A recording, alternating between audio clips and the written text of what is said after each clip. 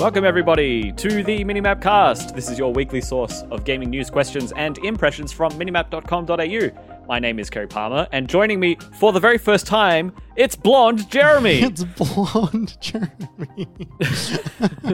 Welcome to the podcast. Welcome. It's always good to have new people on the show.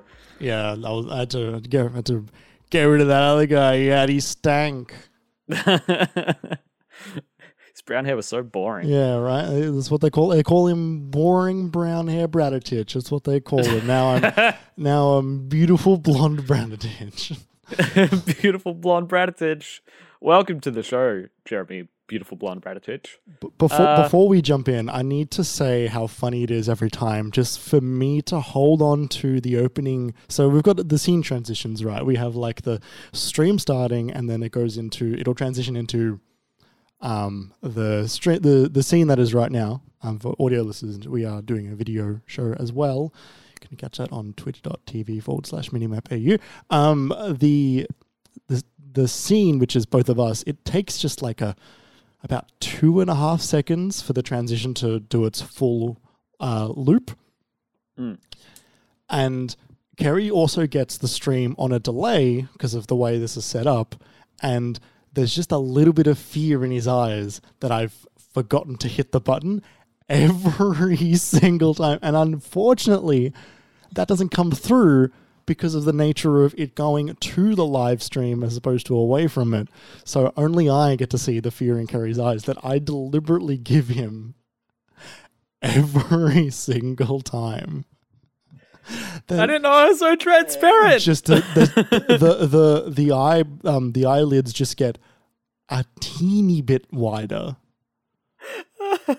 every single time. Here I am thinking I'm being chill and just like, no, Jeremy's gonna do it. It's fine. Don't bother him. It's not a big deal. And but look, also part of my brain's like, this is where I cut us in. This is when the transition needs to happen. Yes, and part of that is the nature of just me not having a specific time my transition. I could automate all of this, so I could press one button and the audio will play and the transition will play at the same time.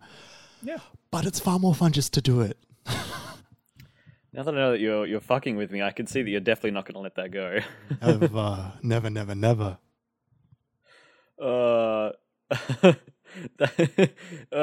I really had no idea that you could tell that was happening in my head. Oh, very easily. Very, very easily. I feel so see-through right now.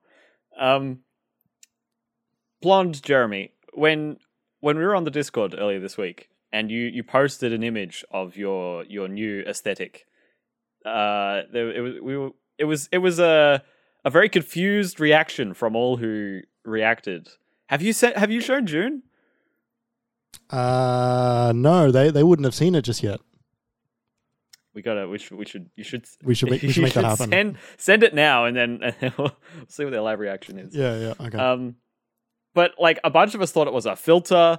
Like I thought it was a joke, but also you kind of posted it and then ghosted the Discord for an hour or two. Yeah. And so we're all there just sort of like hypothesizing with each other, and you're like, "What did I say?" I said something. I said, "Did you lose a bet?" Yes. What a lovely thing to say to someone. It was just so surprising. It was so new, it was so sudden to me.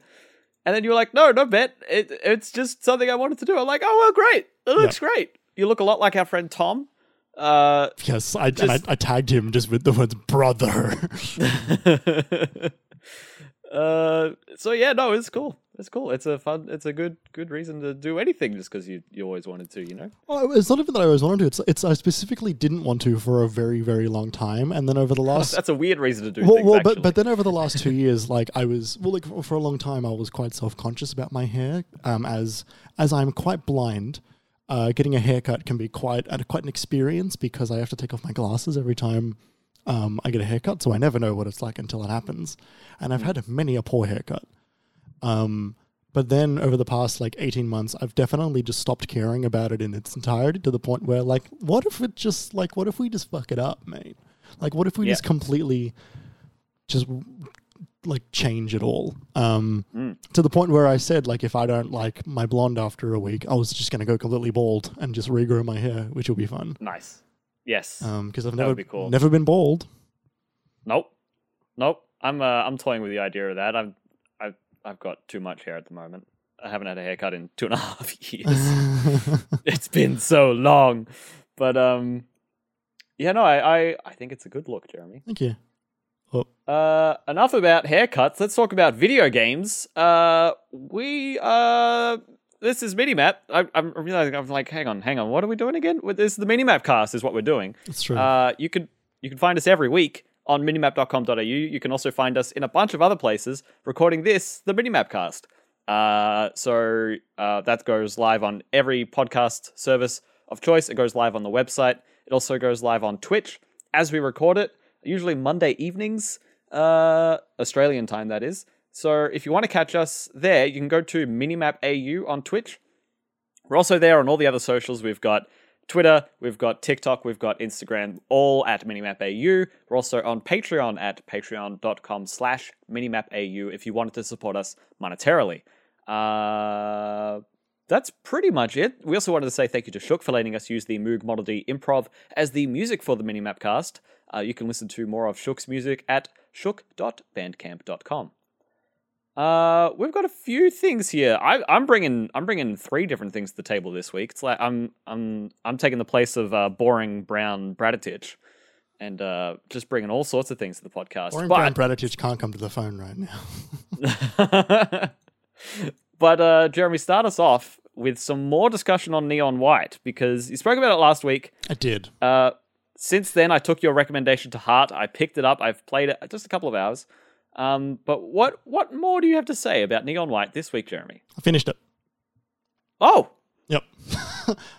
I've put in, I'm just going to double check how many hours I've put into Neon White, but it's a fucking lot.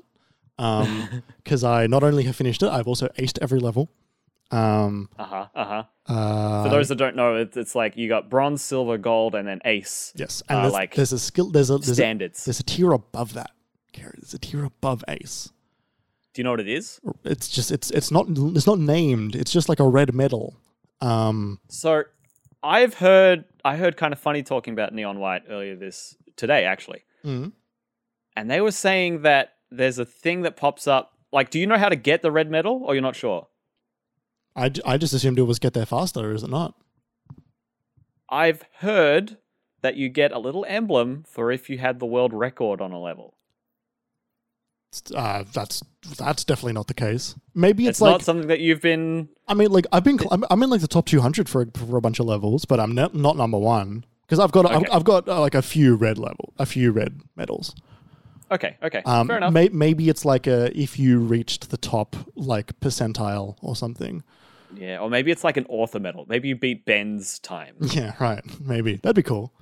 Trackmania does that, but that's their like ace medal is the author medal. Yeah, right. So this is kind of my de facto review for it because I haven't written anything, but I've put together my final thoughts on it. I'm still playing it. I'm still going back and playing it. You're never going to hear about Neon White ever again. I mean, probably like I don't think I'm going to bring it up next week when I 100% the game. Right. There's not much more I can talk to this. I believe. So I've written some notes, just a brief little paragraph and a bit. Just to go through it, I've titled it Speedrun Heaven. Cool, I like that. Which is, I think, quite apt. As you know, you are doing speedruns in heaven, kind of. Not quite heaven, but you know, that's the goal. Look, having seen the main story and aced every level, I think I'm pretty comfortable giving this game a 9.5 out of 10. Wowza. I have no real complaints, really. I think that 95% of the levels are excellent. I don't think 100% of them are excellent, but I think 95% of them are really excellent. Are any of the levels bad?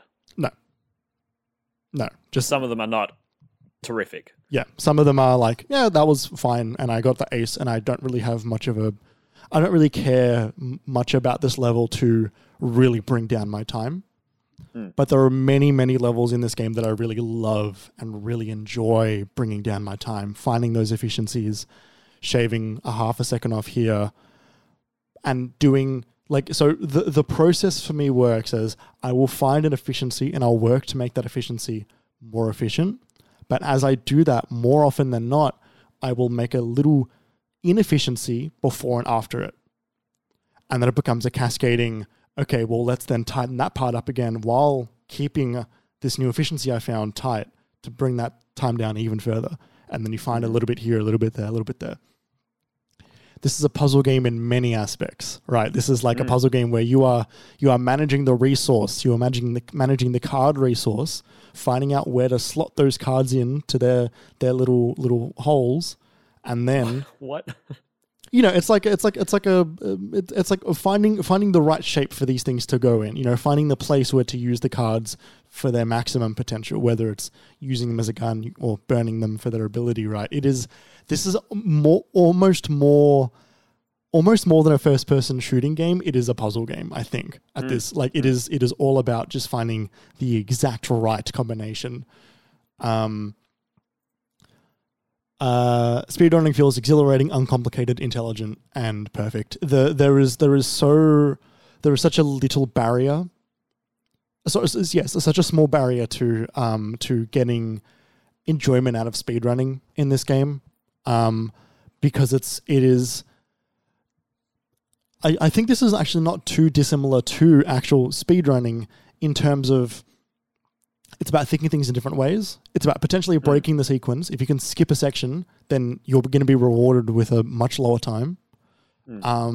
It is about using the cards in as many ways as you think you can use them to maximize your speed. Because it's you want to keep your maximum speed up as quickly as you can while doing the bare minimum to get by. Right, so it is quite close to speedrunning you might see at AGDQ.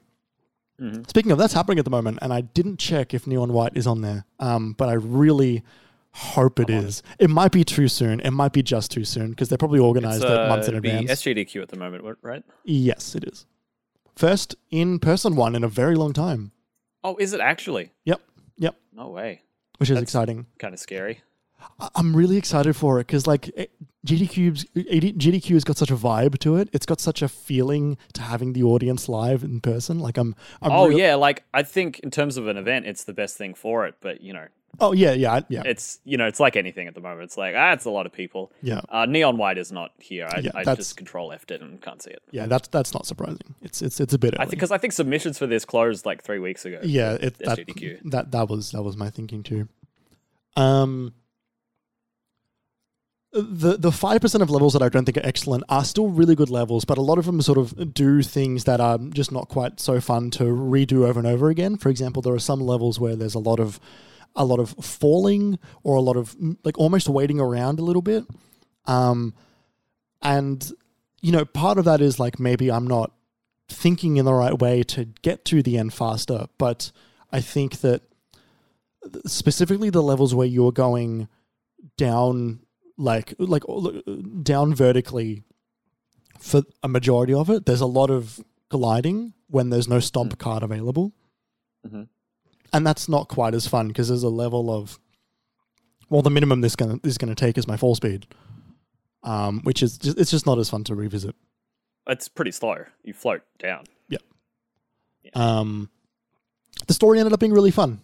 What I was thinking was probably the weakest part of the game is really not very weak at all. It ended up being, as opposed to a neutral, which is what I was feeling about it last week, it has now come around to being a positive for the game. I'm glad the story is in it. I enjoyed the characters quite a lot. The character dynamics and moments really shined towards the end. There's a lot of really nice moments between these characters. Not nice as in they're happy moments, but there were some really interesting perspectives that there's a lot of nuance to the story towards the end, which is good because at the beginning it's a very anime style story. Everything's very over the top. It's what the right. And they still have that, but they have some more grounded moments in the story later on. That was it caught me off guard. Frankly, it was good to see. I'm glad it was there. And I felt like it helped elevate the story in its entirety to have these genuine, thoughtful moments as opposed to a lot of like intense visceral reactions 100% of the time, but while still being in character. As well as I think you don't quite get it in the first few chapters of the game because it seems so far away relative to where you are, but the clock counting down at the end of every chapter like really starts to become kind of like an intense thing. Like it feels like this impending thing that you got to work against, which really like it helped the story. It's a really good choice to have that. I love impending time in a story, like we got to do this before XYZ because otherwise nothing will work, right? Like the great stakes. Of course, we know this, but the art direction is completely nuts. Like it is just like so fucking good. The character design is really good. The character design is striking. The level design is like so, like the level design is so good, but it's like lifted all the way up with this really like extravagant, regal like design of the world.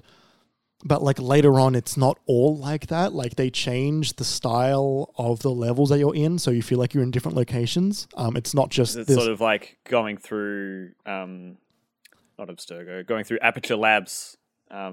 Not quite. No, it's more biblical than that. Like you're going to. I won't spoil like I just meant how like Aperture is so like pristine, and then you get towards the end of that game, you start breaking through, and all of a sudden you're using those same portal mechanics inside of a different setting to what you had been before. Yeah, kind of. There are some areas which do feel a lot more broken down, similar to where like Aperture does in Portal 2. But yeah, you start to see some less perfect areas that still feel like they're in the same world, and are really interesting to be in.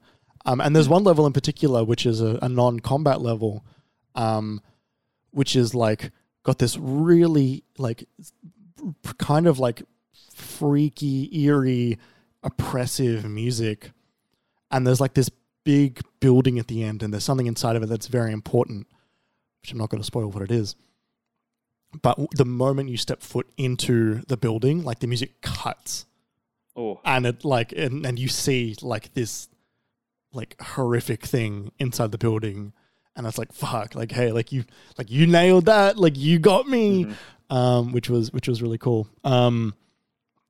There's also a part in the game pretty early on where White is talking to Neon Yellow, and he specifically says the phrase, the vibes are immaculate, when talking about the area that he's in. And I just kind of think that's the perfect descriptor for the whole game. The vibes, like they are immaculate in this game. Everything about it just fucking hits. It all comes together. Immaculate. This fucking crescendo of reflective heaven. Like it's fucking tight. And finally, I just think like the leaderboards are just so good to have there for every single level. The idea of not being able to see the leaderboard until you get an ace score is really intelligent, because it's like, don't even worry about it until you get this score, right? But like the global leaderboard, right? Any leaderboards, I believe. I'm pretty sure I could see the friend ones prior. Yeah, no, I think you might be right. But the global leaderboard not showing up until you get aces, very intelligent, because why would you? Can I just jump on that? Sorry to derail you. Go for it. Do you get any sort of motivation from the global leaderboards in this game and in general? Or when I'm in the top 200, I do. Okay, fair enough. I feel like I always find a global leaderboard is so like contextless, if you know what I mean. Like, yes. It's like, oh, you're 1000th. It's like, okay. I don't know how far or low that is. I don't know how much more work it's going to take. I don't know how many people on a Steam leaderboard list have cheated to get like 0.1 seconds. Like, there are plenty of those. Not as many in the early levels, thankfully. So I think they're at least actively looking at them to try and keep them legitimate as possible. The way I think about global leaderboards is if I am, say, in, let's say, 1,500th place, which is not very close to the top, I will then look at 1 and see the actual time difference between me and them. Because if the time difference is like 6 seconds, then there's a bit that I'm missing. Right. Yes, totally. There's a skip, there's a optimization. Yes. But if there is, say, a 1/10 of a second difference, then it's all about me getting better. Right? It's all about what can I do that they haven't thought of? Mm-hmm. That's where the puzzle is for me. So I think that looking at the 5 above and 5 below you for a global leaderboard is useless. But looking at 300 above, 300 below, not even 300 below, 300 above, that is when it's useful to see what is that, what is actually splitting us, and if it's not a lot, then I can reach it. But if it is a lot, then I'm missing something, and what am I missing? Right. Sure. Okay, cool. I think the only thing that this game is missing for me personally is a way to compete with my friends more directly. And yeah. I don't mean like play in the same instance, but like I either want to see either their ghost, or I want to see maybe... So Astrobot has got this really great feature where if you do the speedrunning levels in the PS5 Astrobot game and you beat someone's score, you get a notification on your console to say, hey, that motherfucker went faster than you. And then and you can launch directly into the app. Click of a button, you're in the level, right? Which is fucking nuts. Now, there's a lot of levels in this game. I think there's probably 130, maybe more. Which is ridiculous, especially considering how high quality they are based on your judgment on them. Yeah, it's nuts. Probably about 110 or 115 have got leaderboards. Some of them don't, because some of them are not like story levels. Yeah. I want a way to get a notification when it's Ollie. It's just Ollie at the moment. Beats my score. Because I spent an entire play session beating every single one of his scores. I went through meticulously into every single level, checked the score. If he had a faster time than me, then I stayed in that level until I beat him. And that includes the level... I pulled this up before, Jeremy. There's a bit before where you said, my hand fucking hurts. I played this level for about 90 minutes with a screenshot. And the level...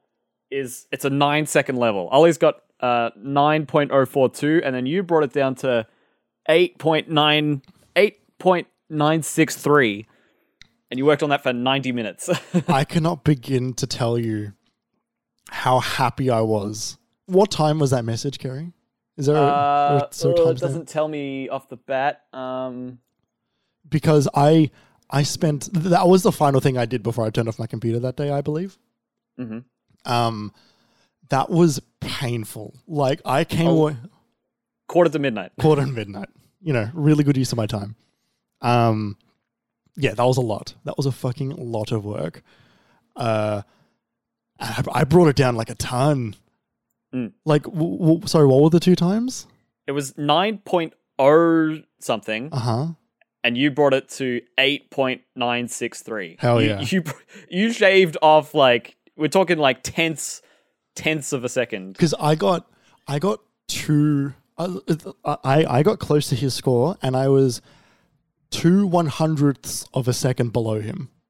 Whoa. And I was furious. Yes. Like this game is all about ascending to heaven and stuff and being chosen by angels. Like, I wanted to kill God when that happened. The fire of the devil flowed through me, and I speed ran as fast and as hard as I fucking could. Mm-hmm. You played the best Neon White of your life. Oh, yeah. You see, that's funny. If I'd been in that same situation, I think I would have been annoyed. But if it had taken every part of me to get that close, I don't know if I would have been able to keep going. But because we had that moment when I was playing through the first chapter, and because it had been a while since you and Ollie had been playing the first chapter, I could you beat a bunch of my times. I could bop a lot of your times at that point because neither of you had really optimized them super hard. No.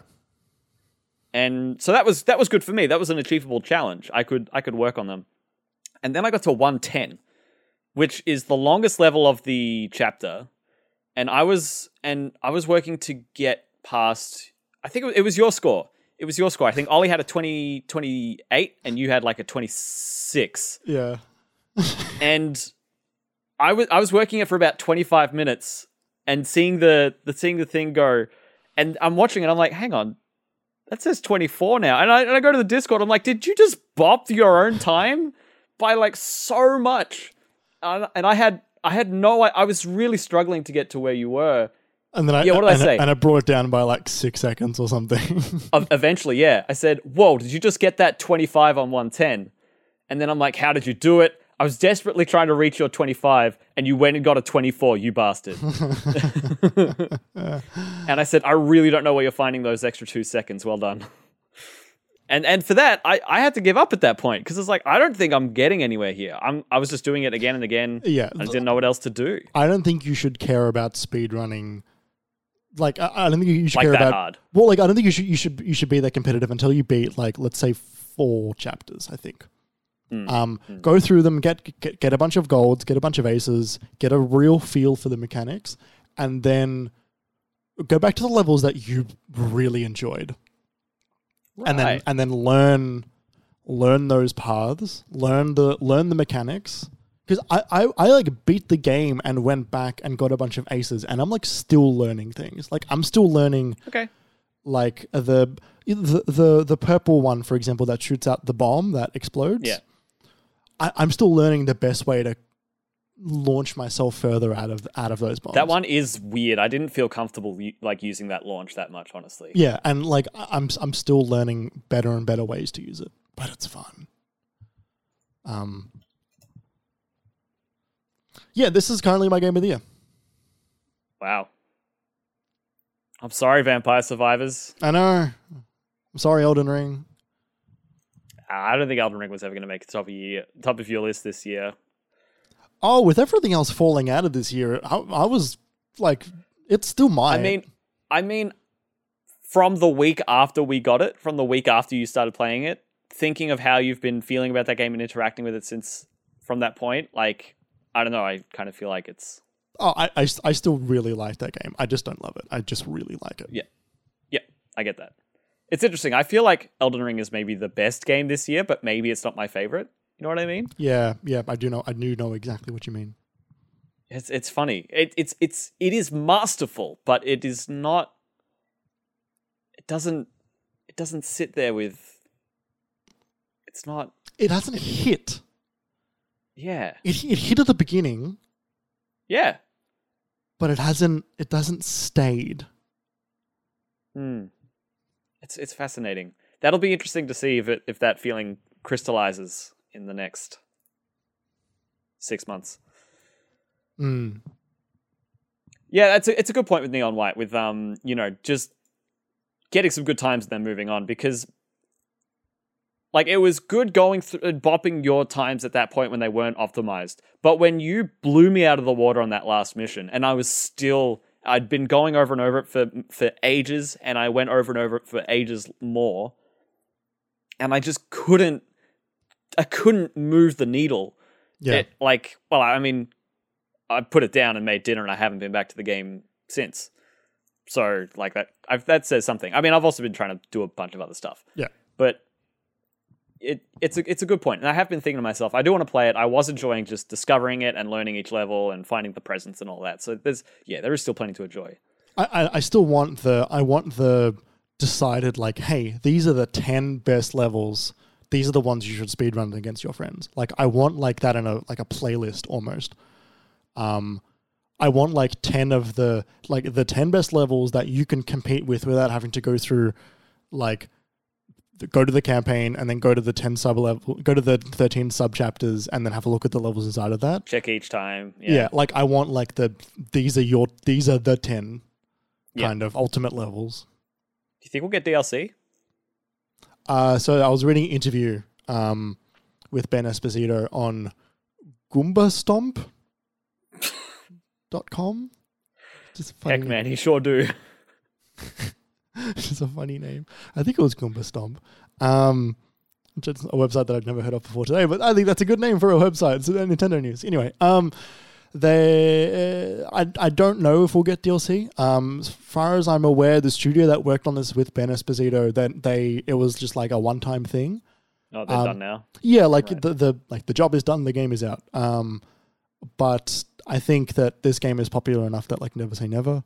I think the property is cool and like the property is quite popular. I think he wants to do an anime with it. Turns out Ben Esposito does a lot of things. He does like DJing as well, and like really, yeah, he does like tons of jobs. So he's one of those people. Yeah, one of those fucking talented people, huh? He's like an Alana. Yeah. Well, cool. I'm excited to get back to it. How much more do you think you're going to revisit and improve and bop? So currently, I've beaten the story. There is a way to get the ending of the game, and there's like a true ending for 100%ing the game.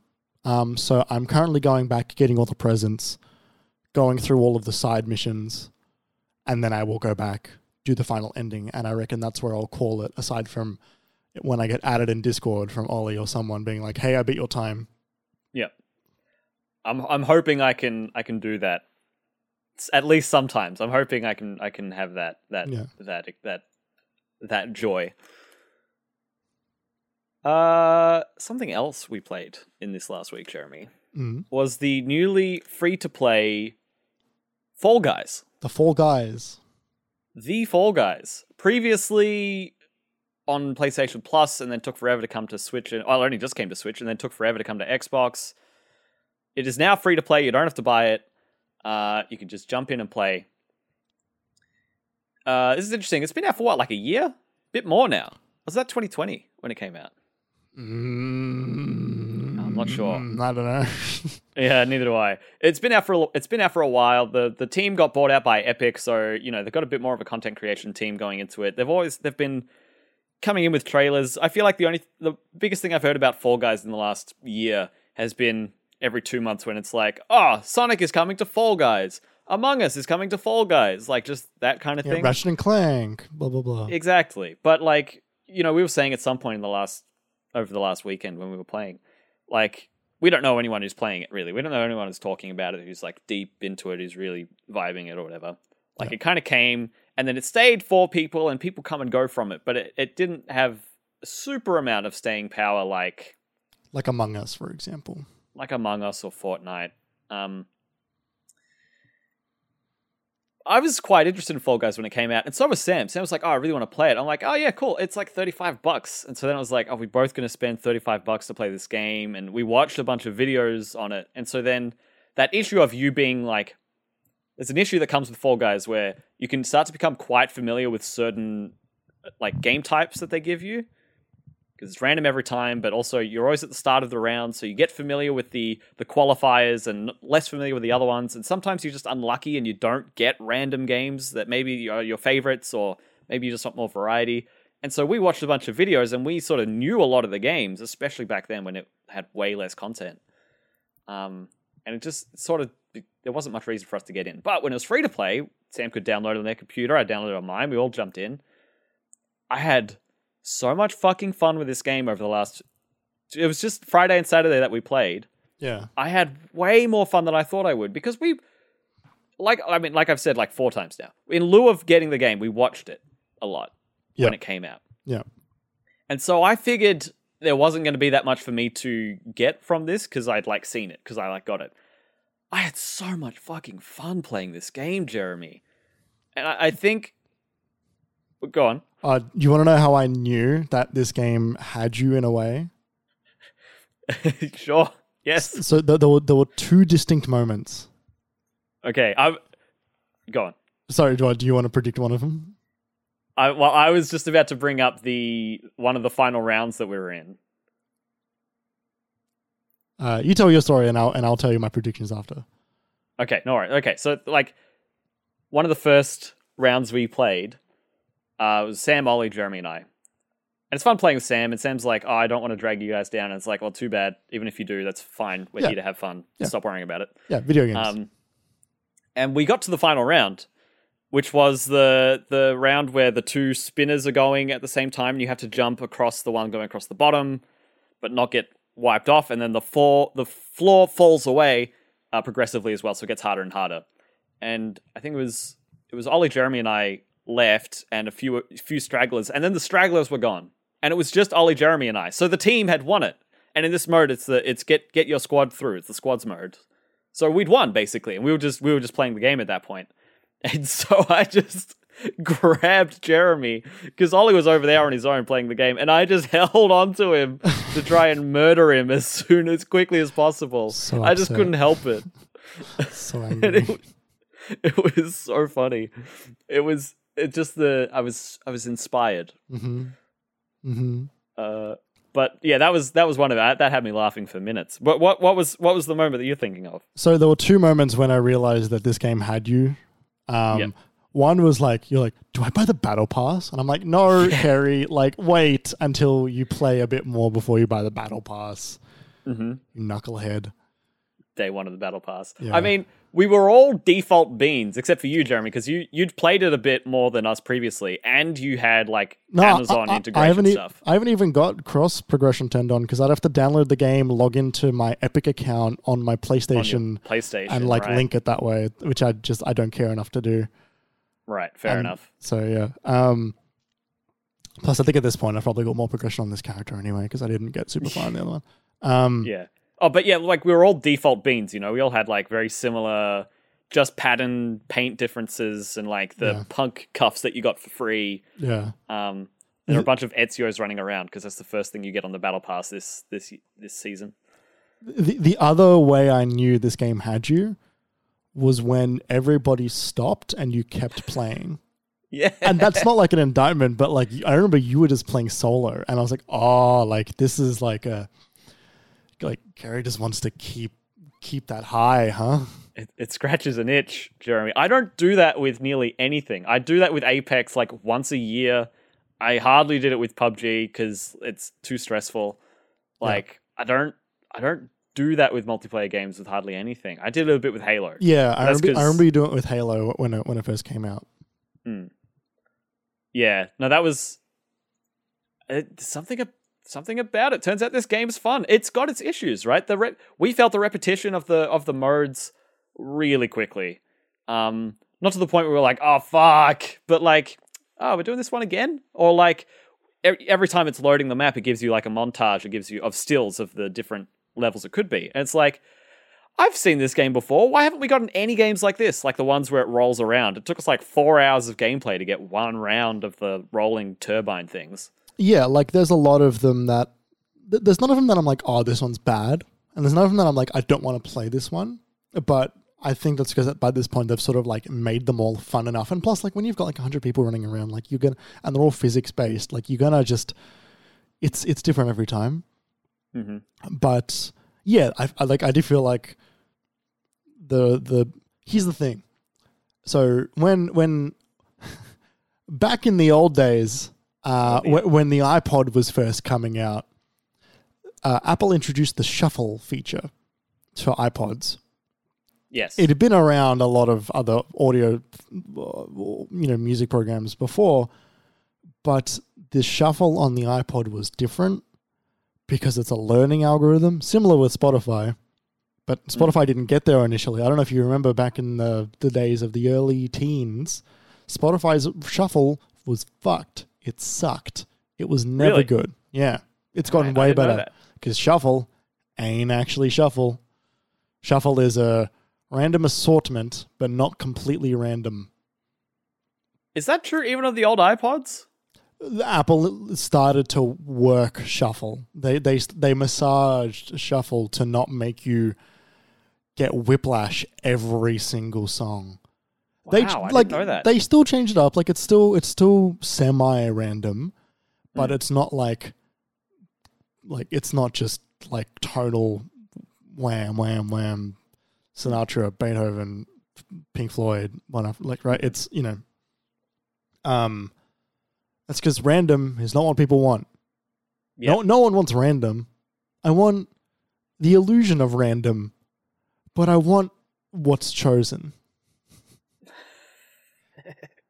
Algorithmically authored, I think, is a good way to describe it. Mm-hmm. Conditional. That sounded so wise. I feel like that should go on your tombstone. Algorithmically authored. No. Before that, where you're like, I want random, but I want what's chosen. Yeah. Yeah. Yeah, and you get that problem here with Fall Guys. And, each server is different people and different things. As Sam says, I want the illusion of random is my new life motto in chat. Like every different time you're in with different people and different servers, and they've all played different games to you, and you've been playing different games that night. Like, it just kind of, it happens the way it happens. I don't know how you balance that out. Yeah, it's hard. And I'm sure they're working on it because it's a common issue with this game. And now they've got new lords and overlords in Epic Games. They've got a whole lot more money put into it. And they've expanded like twice or three times the size of what they were. Like, it's, you can see that the game is going to change dramatically over the next 6 to 8 months. Yeah.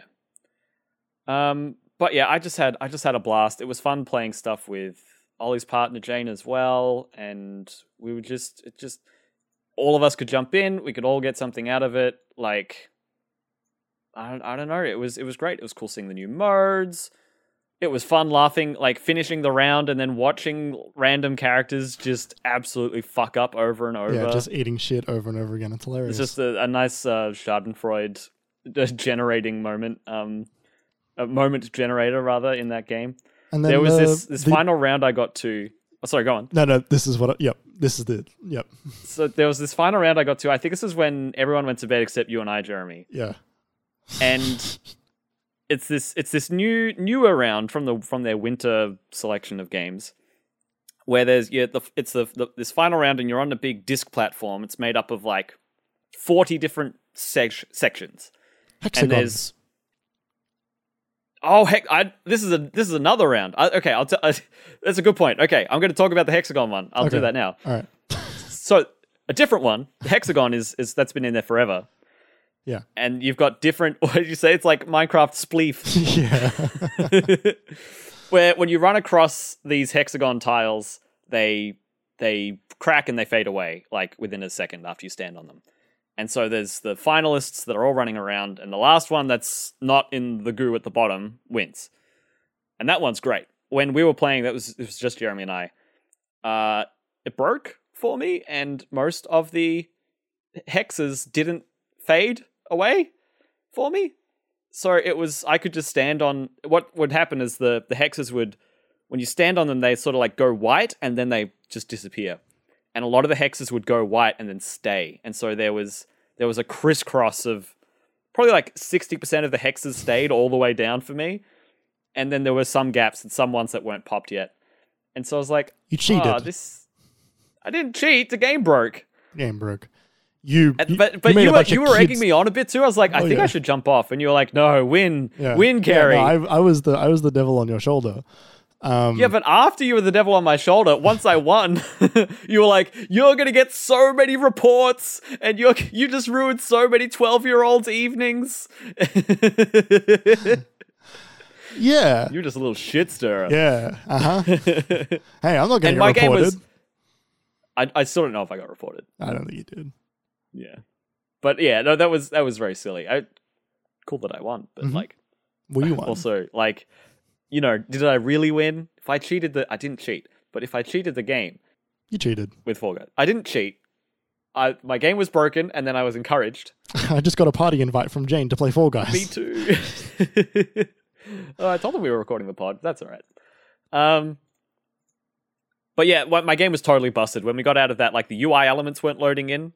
Like, as they were fading in from like 0% opacity to like 100%, they'd already go to like 20%. Like, they were like ghosts of UI on the screen. And then when I tried to quit, all of the things I was hovering over would like fade in and then like all be highlighted at once and then like go invisible. Like, everything was broken. Yeah. But then there was another one I did that was just me at the end of it in the last round, and so this was this winter one I was describing where you're on a big disc platform.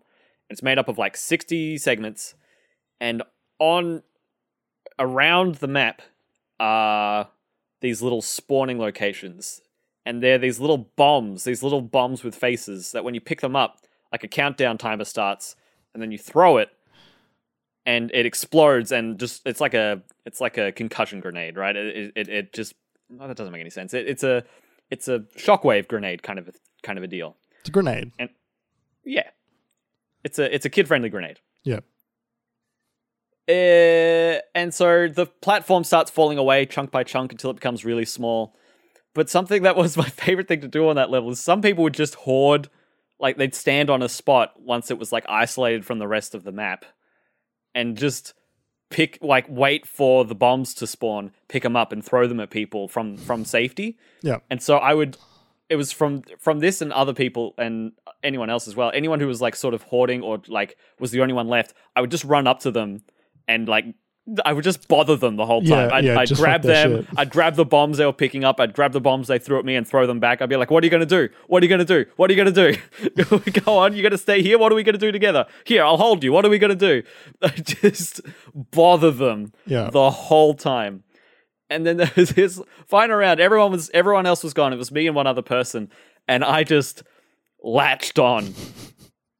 And I just held this bastard so tight for minutes. And I'm like, come on, where are we going to go? You going to let go? Am I going to let go? What are we going to do? I've just bullied this guy. And slowly, you can move just slightly. And so it got to the point where this person just held on to me too, because he had nothing. There was no other recourse. And I was slowly moving him around the map to the point I got him off the edge. And he let go a few times, and I tried to let go, and it never quite worked. And eventually, I think he pulled me off, but he fell first. And so I was that little bit above the water. Yeah. And it was just minutes of me. I was bullying this guy. You Kirby'd him. What? You Super Smash Brothers Kirby'd him. You know when did you ever play Melee, or I think Brawl did it as well, where you as Kirby, you inhale someone and just jump off the edge, and it always killed them first? I never did that, but now that you've said that, I know what you mean. Yeah. There's this video I watched of Tio playing Smash, where he plays as Bowser, where he does this side grab, which grabs them, and then Bowser flies up and smashes onto the ground. Yeah, and you always grab just one specific person and fly off the map with them. But it's like a body slam too, so it's like under Bowser, so you always get the kill first. Yeah. Yeah, it was so funny. I just, it felt really mean, but it was just so funny. It's a game. Sam has written in the chat, huge little brother energy, which, when you're right, you're right. Yeah. This game's so good. I didn't think we'd like it as much as we did. I'm glad we do. But we did.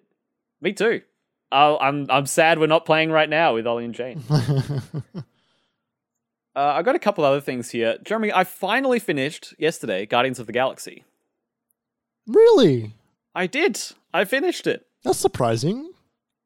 Why's that? I just didn't know you had been playing it recently. Well, that's why I was reluctant to get onto Neon White, because I was like, I really want to finish Guardians.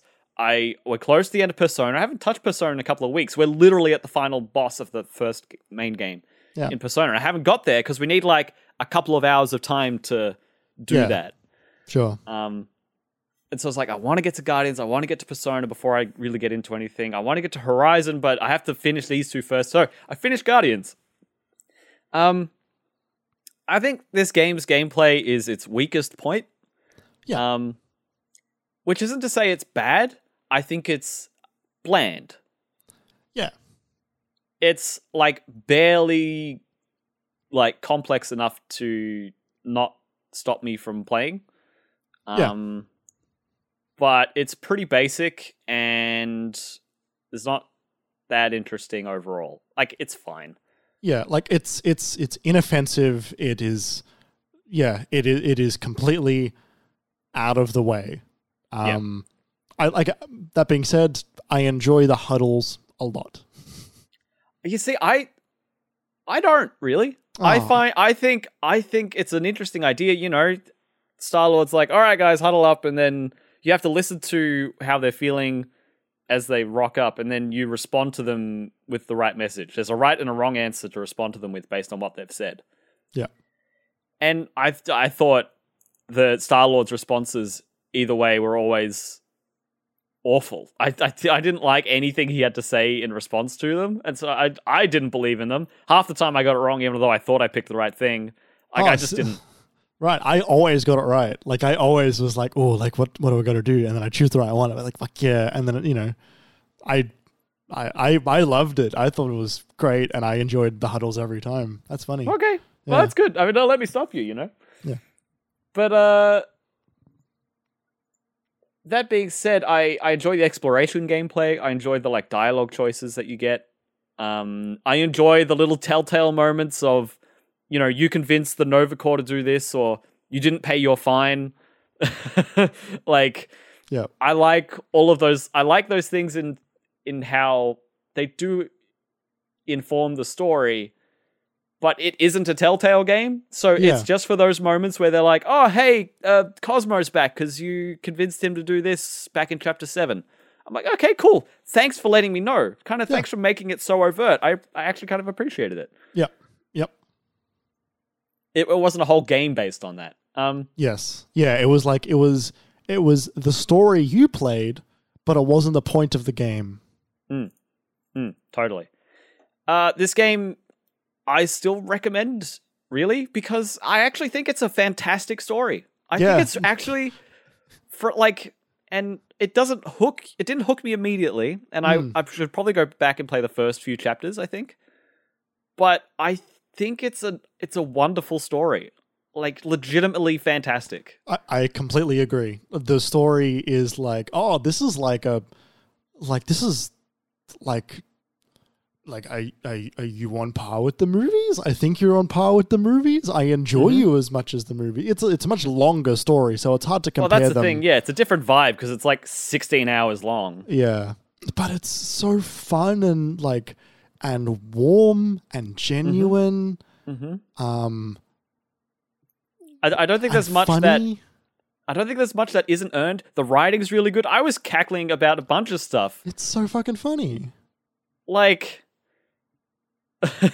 there's this bit in one of the final confrontations where, you know, they're mouthing off at one of the final bosses, and Rocket's like, "Yeah, we're the Guardians of the Galaxy," and Drax is like, "We have business cards." And it's like, what? I don't know. There's just so many little gags, so many things. Yeah, it really made me laugh and chortle. It almost made me cry at the end. It was really warm-hearted and genuine.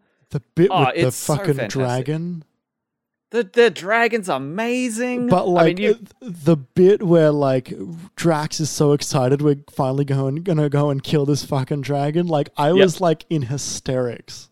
What, for that whole chapter? No, like as in like the moment you decide to actually go and get the thing, and he's like thrilled about it. Because he just wants to hunt this thing. And I'm sitting here going like, I just thought this was a throwaway line. Like, I can't believe we're actually going to go get this fucking thing. You see, for me, because I played like 6 chapters and then I left it for like a month. So there's a lot of continuity between what happens at the start of the game and even what happens at the very, very end of the game. Yeah.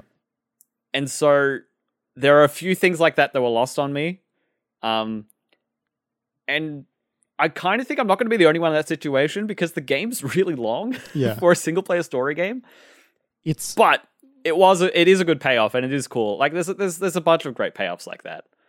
How did I describe it when I was talking about it? It's like a really good like season of a TV show. Yeah, you did. And because that was I think in response to my criticism at the time of like I got a bit fatigued by just doing chapter after chapter after chapter because I did a huge chunk in one day.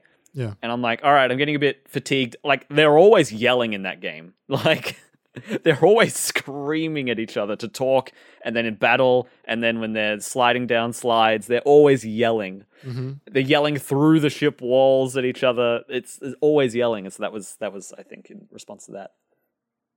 But this game is on Game Pass. It's on PlayStation Plus plus. One of them. No, what is it? It's essential. It's fucking. What's the middle one? It doesn't matter. The only one that's worth considering upgrading to. Yeah, it's in the PlayStation Plus, PS4 and 5 collection. Oh my god. It's complicated to say. Play it's this game if you enjoy understand. single player story. Pardon? It's complicated to say. It's complicated to understand. Yeah, exactly. Yeah, if you enjoy Marvel stuff, if you enjoy single player gameplay stories, if you don't mind the gameplay not being all that, it's worth popping down on easy, making the cooldowns for your buddies like as low as possible because you can decide all that. Yeah. Just do that, breeze through it, have a fun time. Don't let the gameplay bog you down. I would say it's still better to play than it would be to watch it. Yes. So you can have those dialogue decisions. Definitely. You can have those interactive moments. Yeah, I do agree with you. I just mean as in don't let you if you've lost a battle twice, then just bring it down, get through it. Don't let it stop you. Yeah. And the other thing I've got written here is PlayStation Plus. It's driving me crazy now. I need to look it up. What are the fucking names of the Deluxe? It's Deluxe. But it's finally launched in Australia, and so I had this discussion with Ollie on Discord. Just like I think I'm going to get it, especially because I've got 5 months left on my year subscription, and so I only have to pay $34 to have it be the deluxe version for the rest of the year. And I'm like, you know what? That's actually not that much money. I'm happy to do that, especially because I'm curious about it. I have been keen on it. It's what is it? It's Essential, Extra, and Deluxe. As opposed to me, which gets to pay 80 cents to get it for 3 days, and then it auto-renews at $154. I don't think that's a problem on them. That you just happened to look when your subscription had like 72 hours left. That's not their fault. I think auto-renew shouldn't be turned on at that point. Yes, I agree. Auto-renew is bad. That is a good point. But I did end up getting it because I'm kind of curious. It wasn't too much money. I looked at some of the games. I'm like, you know what? I don't want to buy this, but I do want to play it. So I'm going to do that. And I had an interesting experience when I clicked the payment button and started downloading games. I downloaded about 10 games. And you got 10 emails. No, I didn't. You will. It doesn't do that because you're not adding them to your library. It doesn't do that. Oh, some of them it definitely does. Really? Yeah, I've seen people all over Twitter saying like, "Hey, I got fucking look how many emails I got from fucking PlayStation saying that that's annoying. Yeah, that I purchased this game." So, I'll go through the games I downloaded in a minute, but my PS5 had a bit of a moment when it was downloading everything. It got to so first thing I started playing after I downloaded a whole bunch of shit. The first thing I started playing was this PSP I think game called Velocibox, which is sort of like a Super Hexagon score attack, like random, like arcade, endless runner kind of deal. Oh, this looks cool. Jeremy, I think it's cool. I think it's really up your alley. I uninstalled it. It's far too hard. It is so difficult. Like, it's unreasonably difficult. I'm sitting this and I'm like, am I just too old for this game? What is happening? Like, I didn't understand why. Like, I got to like level 3 and there was clearly like 50 or 60 or 70 different versions of difficulty. And I'm playing, I'm like, I think I'm just not cut out for this. I haven't had that moment where I'm like, I literally cannot play this. It's $3 on Steam. I might buy it. It's for, you know, people wanting that score attack arcadey thing. It's not a bad choice. But the reason I mention it is because I'm pretty sure it was updating every time I hit the every time I died, but with a new high score, which was frequently because I was dying often and my score was quite low, it would, I think, either try and save to the storage of my high score, or it would maybe save to a leaderboard or a high score tracker online, but maybe not. But point is, every time it tried to save a high score, my game would hitch, just freeze for about 30 seconds. And then would come good, and I'd get a little notification on the screen saying, "Oh, couldn't access network feature of this. You know, some features may not be something." I'm like, that's a weird notification to get every time I get a high score. It happened every time. It even happened when I tried to load up Resident Evil. Just loading into the game, it just hitched. Yeah, right. And then my internet died. Like, there was just this... And then when I tried to turn off my PlayStation, it took about 90 seconds of, like, turning off your PlayStation 5. Please don't unplug the power cable. Which normally takes, like, 4 seconds. It was there for 90 seconds with this display. I'm like, I actually just got up and left. So I feel like by downloading about 10 games at once, the PS5, and from this service, I think the PS5 was making some bad requests to the server or something. It was really having a bad time. It was not happy. I'm not... There's a small part of me that thinks that it had something to do with my internet going down as well. Sure. That could be a coincidence, but it just felt like there was so much weird, random shit happening once I did that. I didn't quite know how to explain any of it. It's just Jim Ryan manually limiting the internet for anyone who's not playing the newest games. I guess so. It's like, you playing old games, are you? You paid the most to be able to play the old stuff, but little did you know, it's actually malware. They look ugly. Don't play old games. I'm Jim Ryan. Jim Ryan British? Yes. He is British. Yeah. I forgot he was actually British.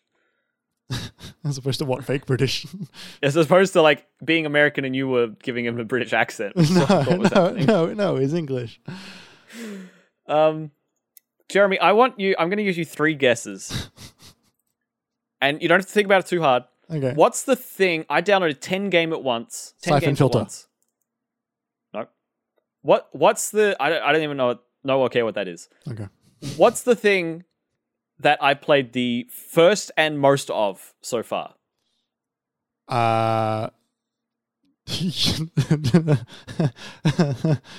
You downloaded the PS4 version of Uncharted.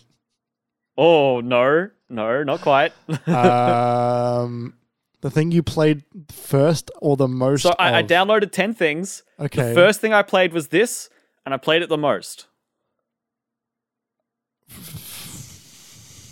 I don't know. Go with your heart. Just Marvel's Avengers. I don't think that's on there. Knack. No. I don't know. Jeremy, I downloaded and played Final Fantasy X 10-2 Remaster. Which is funny, because I put 7 hours of that on Xbox Game Pass. I was going to say, why? I don't know, Jeremy. What the fuck? Why? You're playing the same 10 hours that you played on the other console. The thing I was most wanting to play on the Xbox when I went through the whole catalog was 10-2 Remaster. And then I saw it here. I'm like, ooh. Kerry. 10-2 Remaster? Why did you do that? Jeremy, I don't know. I don't know. And I saved that to tell you now because I do feel a bit like I needed to confess. Like I feel a little guilty about it. Yeah, you should repent. Like a part of me is like... $30 to play a game it's already installed on your other console. Yeah. I played a bunch of other stuff since then. You know, I tried the different Resident Evils there. Rather, the different versions of Resident Evil 1 there, to be specific. Are there any other Resident Evil games on there? There's a lot on PlayStation now. There's not a lot for us. So there's a lot if you could stream. Not if you can't. Great. Yeah. Kerry, that's good. We're going to go into more of the streaming service stuff next week, so I'm not going to go into it too much here. What I did play today, though, testing out my capture card with the PS5 here, I did play Jak and Daxter. Ah, yes. The quintessential 4K title. The quintessential 4K title. But point being, I was like, let's give this first one a go. I haven't played it since I rented it when I was really young. Like 10 or 11 or 12. Yeah. And I didn't like it that much, to the point where I was comfortable talking shit about it on the Discord this week. Yeah, I saw that. And I may be wrong. Yeah. I may have been wrong, Jeremy. It may actually hold up a bit better than I thought it did. It's surprising, honestly, how well that game holds up. Because I felt the same, honestly, when it came out. Because because I didn't buy it when it came out. I bought it well after it came out. But I was like, oh, it's just a jumping one where you're collecting stuff, and like that, I didn't really care for that much. And then I started. And it kind of is all you're doing. Yes, but then you realize like, oh, this is just like a really fun like Mario 64. Like this is like a really good like just like another one of those. Like it's another cool Banjo-Kazooie. Yeah.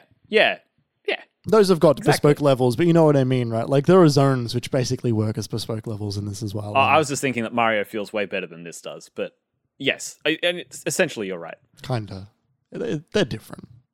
They are different. But like it struck me better than I thought it would. I'm at 12%, overall completion after like an hour. Like that was fun. I might play a bit more. It's pretty lighthearted.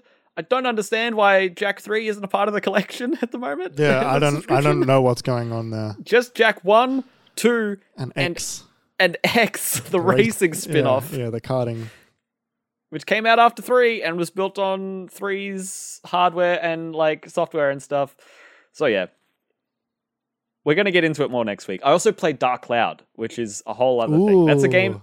I played that game initially when my cousins got a PS2, which is after I did, but it meant that they had a different demo disc. And so I played their demo. You remember the PlayStation 2 demo discs? Yeah. And like depending on when you bought your console, you got a different one. Oh, you mean one that came with the console? Yeah, PS2s came with demo discs. Mine didn't. Mine definitely did, and so did my cousins. Mine came with Ratchet & Clank and Gran Turismo. Yeah, that's part of like a bundle, though. It's part of like a deal, right? Yeah, or was that in the box? No, I never got a disc. Okay. Well, they did that earlier. Maybe they stopped doing it later on. So my cousin and I played it. And we really enjoyed it, doing like the cave combat gameplay, to the point where my uncle bought it for my cousin. And my cousin's like a year younger than I am. I hope he doesn't mind me telling this story. But when he played it, there's a pretty messed up cutscene at the start of this game, actually, where there's a bunch of like cultists dancing around a big urn and they summon a genie. Genie eats someone and then blows up a village with like laser beams from their belly button and their foot and their finger. And so my cousin actually had nightmares about this game, to the point where my uncle took away the game and he never played it again. Nice. That's funny. But I never got the game, and I really wanted to play it, and I didn't get nightmares from it. So this is the first time I've been able to play it. I didn't want to put down the money for it when it came out originally. And it's good. It's fine. It's interesting. It's got cool like survival elements in there, and like weapon durability and stamina. Like it's got a surprising number of like interesting mechanics in there. It's almost like proto Dark Souls. You know what I mean? With base building. Yeah. Do you like the city building? I only played about half an hour. Yes and no. Like, it's not that hard to clear out a cave, and when you clear out the cave, you get every item, and then when you get every item, you can kind of do every task. So it seems pretty like it felt like a pretty nothingy game. Like I could just melt away into this. I could just put hours into this game, almost like a mystery dungeon. Like I could just go through the dungeons and do the things. Yeah, I watched my housemate play a bunch of Dark Cloud. It seemed really cool. Yeah, decent enough. Conceptually, and being able to go in and out of the base building and walking around it, like with a click of a button's pretty sick. And do it however you want. It's cool. Like, I'm interested to see Dark Chronicle kind of like curiosity-wise, but like, not too set on it either way. Yeah, that's my week. It's been a pretty full week. I don't really know what I'm going to do this week. A lot of PlayStation Plus stuff, I guess. And Persona maybe. But what I am going to do is I'm going to eject Guardians of the Galaxy from my Xbox Series X for the first time in months. Months and months. Which is good, because when there's a disc in there, it's actually much louder as a console, just in general. Really? Is yours on the side? Yeah, as soon as you take a disc out of the Xbox, it's really quiet. Oh, I just don't know. Maybe the games that I'm playing on disc aren't, they're not reading off of it very much. Oh, sure. I mean, just in general.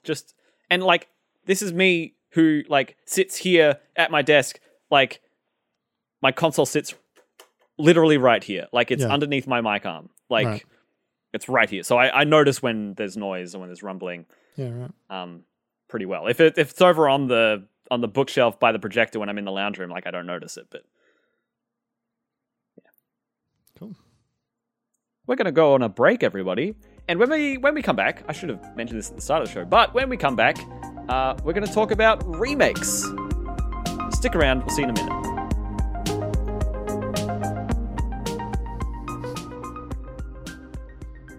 Welcome back to the Minimap Cast.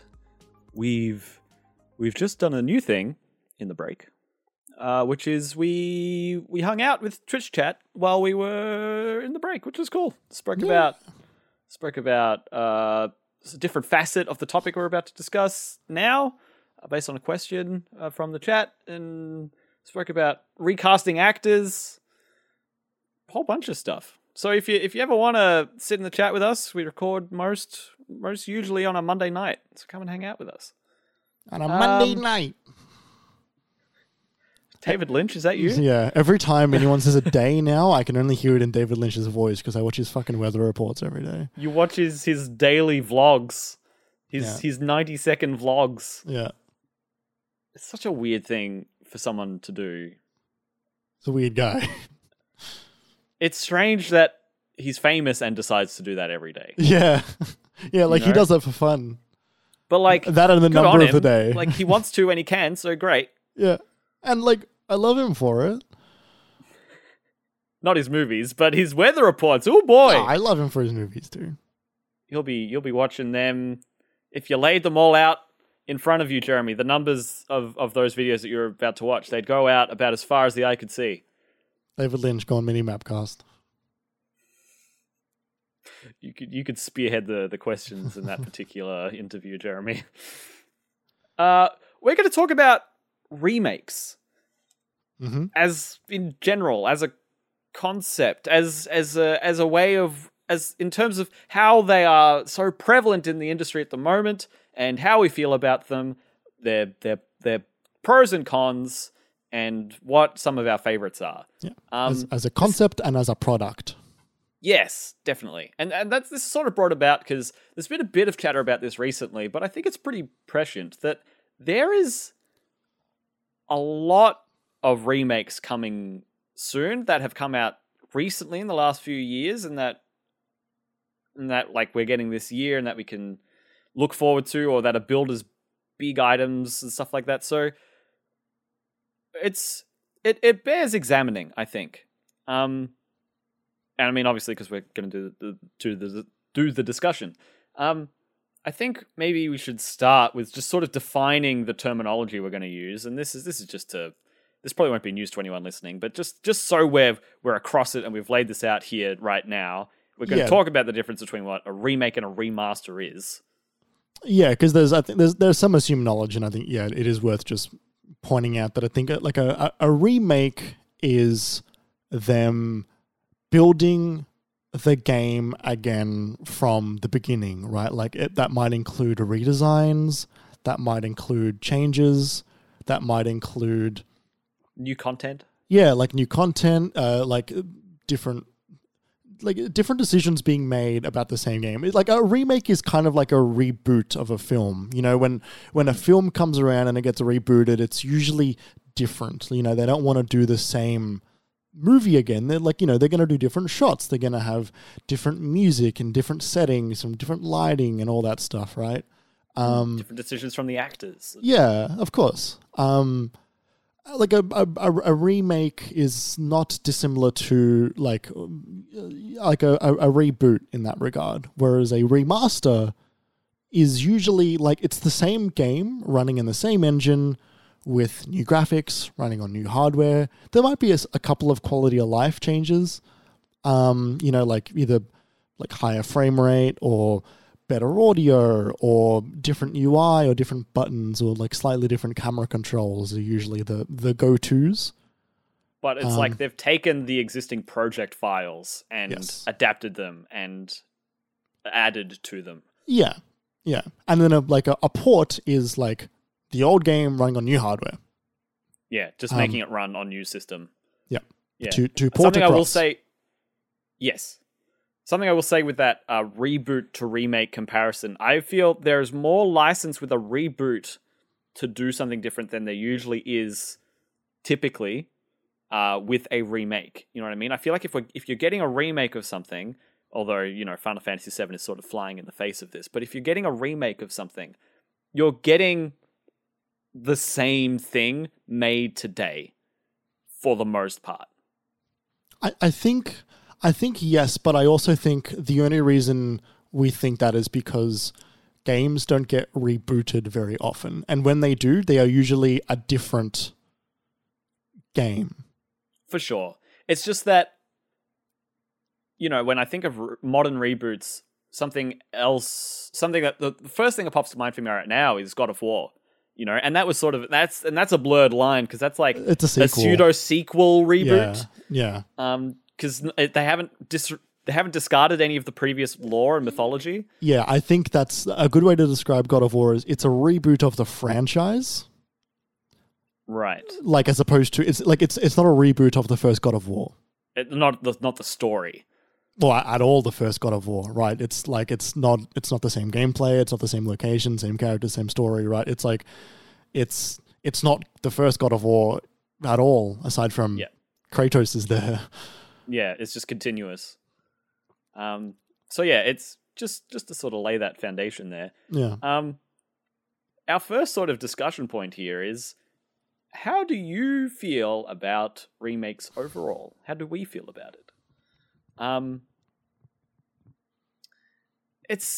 feel like it's a very complicated knot to untangle. Yeah. Yeah, it is. I didn't think it was going to be until right that second when I had to think about it. You know what I mean? You know when you thought about the answer, you're like, oh shit. Look, I think I enjoy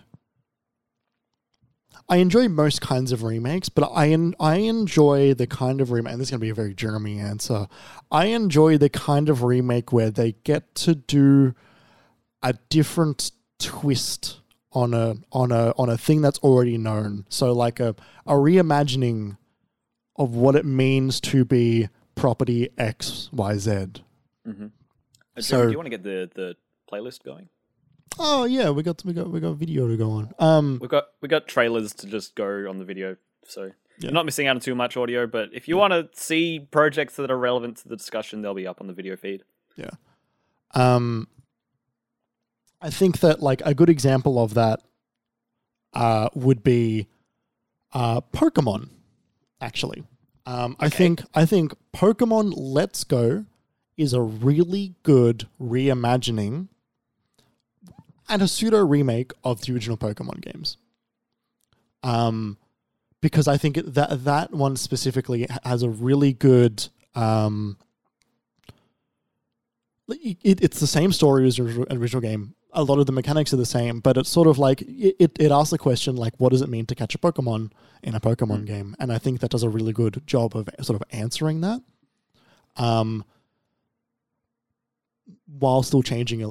But also the originals are still there, right? I think like remakes to me, the most important thing a remake can do is change what it means to be that series, and also introduce people who are not currently fans of a series into a series. So if Pokemon Let's Go was someone's first Pokemon game, that would be a really good entry into the series to allow you to then go back and play some of the others, in my opinion. Yeah. Okay. I think that's fair enough. I think that's what I like about remakes. Sure. Okay. I don't like them when they don't understand. But we'll get there. Well, yeah, I think it's very easy for someone for a developer or a publisher to decide to create a remake because the original has so much like goodwill and cachet with the public. And the decision informed by that sort of motivation pretty quickly becomes and feels pretty hollow. I feel. Remakes are more often than not very safe. And they also are it's a very easy way to get like honestly like cheap goodwill. Yeah. And you see that a lot with remasters, right? Like, yes. Dishonored did well, but it was at the end of this console generation. Let's people said it had performance issues. Let's put it on the new hardware. Like in 2014, when we got so many games being remastered for PS4 and Xbox One. Yeah. A lot of that was like, we need new thing on new console. It's just the old thing, but you're going to buy it because maybe you didn't play it before or you really liked it. Yeah. you're relying on the goodwill of the audience that you've cultivated so far to sort of propel you forward. And that's really like cynical, you know, and it sort of it's sort of like mining the ore. Mining the oil, I'm lost in the terminology, but it's like wringing this little bit of content, this bit of product that you can, wringing it dry until there's nothing left. Yeah, and maybe you should have just gotten something different, or tried something different, or taken a bit of risk. That said, like, it is. The problem is it works, and they can make those decisions because some part of me and some part of millions of other people does just want to enjoy old thing is new again. Yes. Which is, you know, it's backwards, and it's not enough for us to put our combined efforts into sort of like or ethically. Sometimes it's like I don't want to do this the most. I would rather be doing other things. I don't want to keep seeing Ghostbusters movies that rely on what came before. I want to see them do something different. Yeah. I want to. You sort of get stuck in a loop at some point.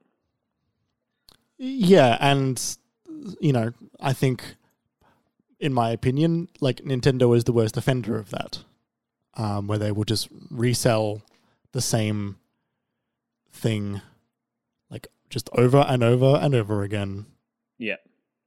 Yeah, they'll give you ports and remasters and remakes, and all of them will be a bit sort of hollow in some way. Yeah. But yeah, the way the different companies handle that is a good distinction to point out. You don't see that many from Xbox, really. No. Not full remakes. The biggest version of that we did get was Halo 1 and 2 with their anniversary editions. Yeah. They got completely overhauled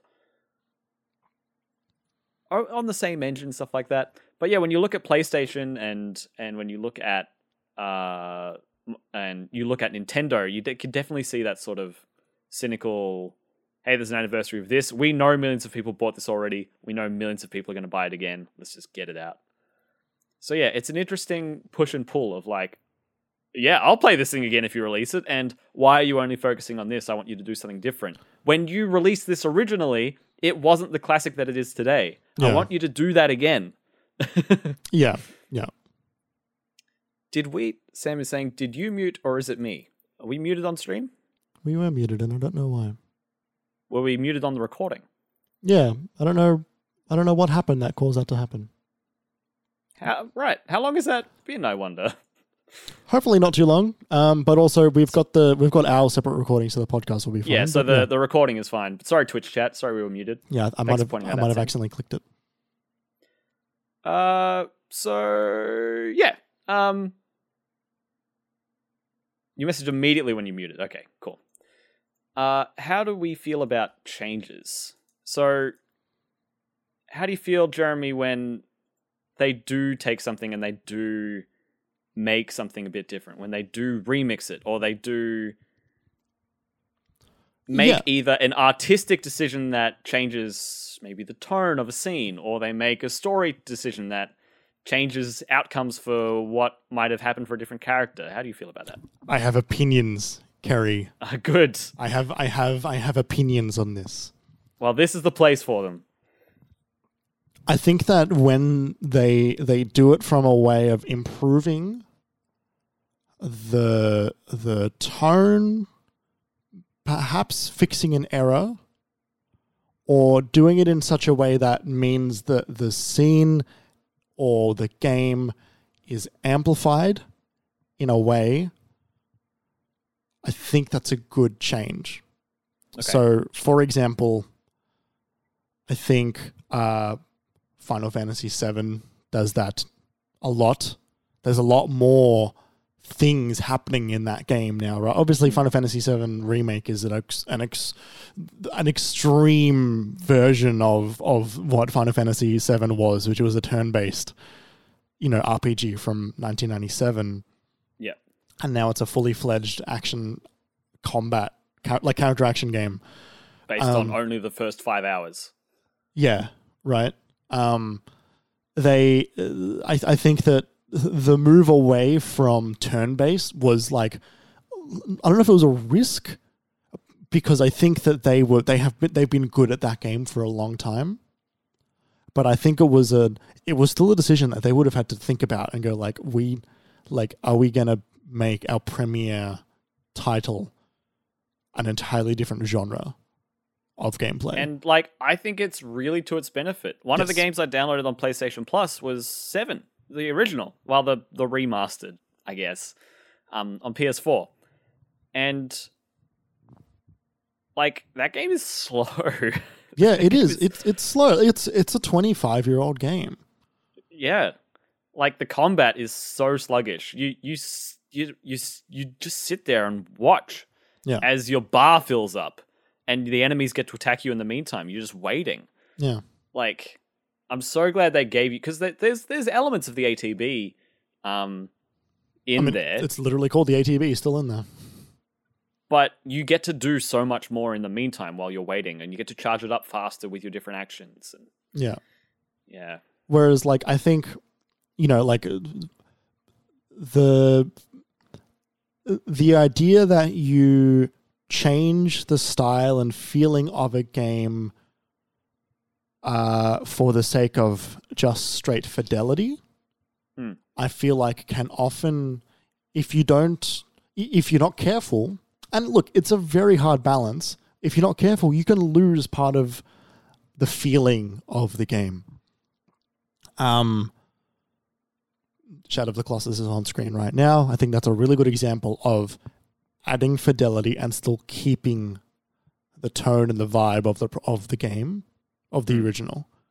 Keeping intact. Yes, like the original intention of Shadow of the Colossus is still definitely there.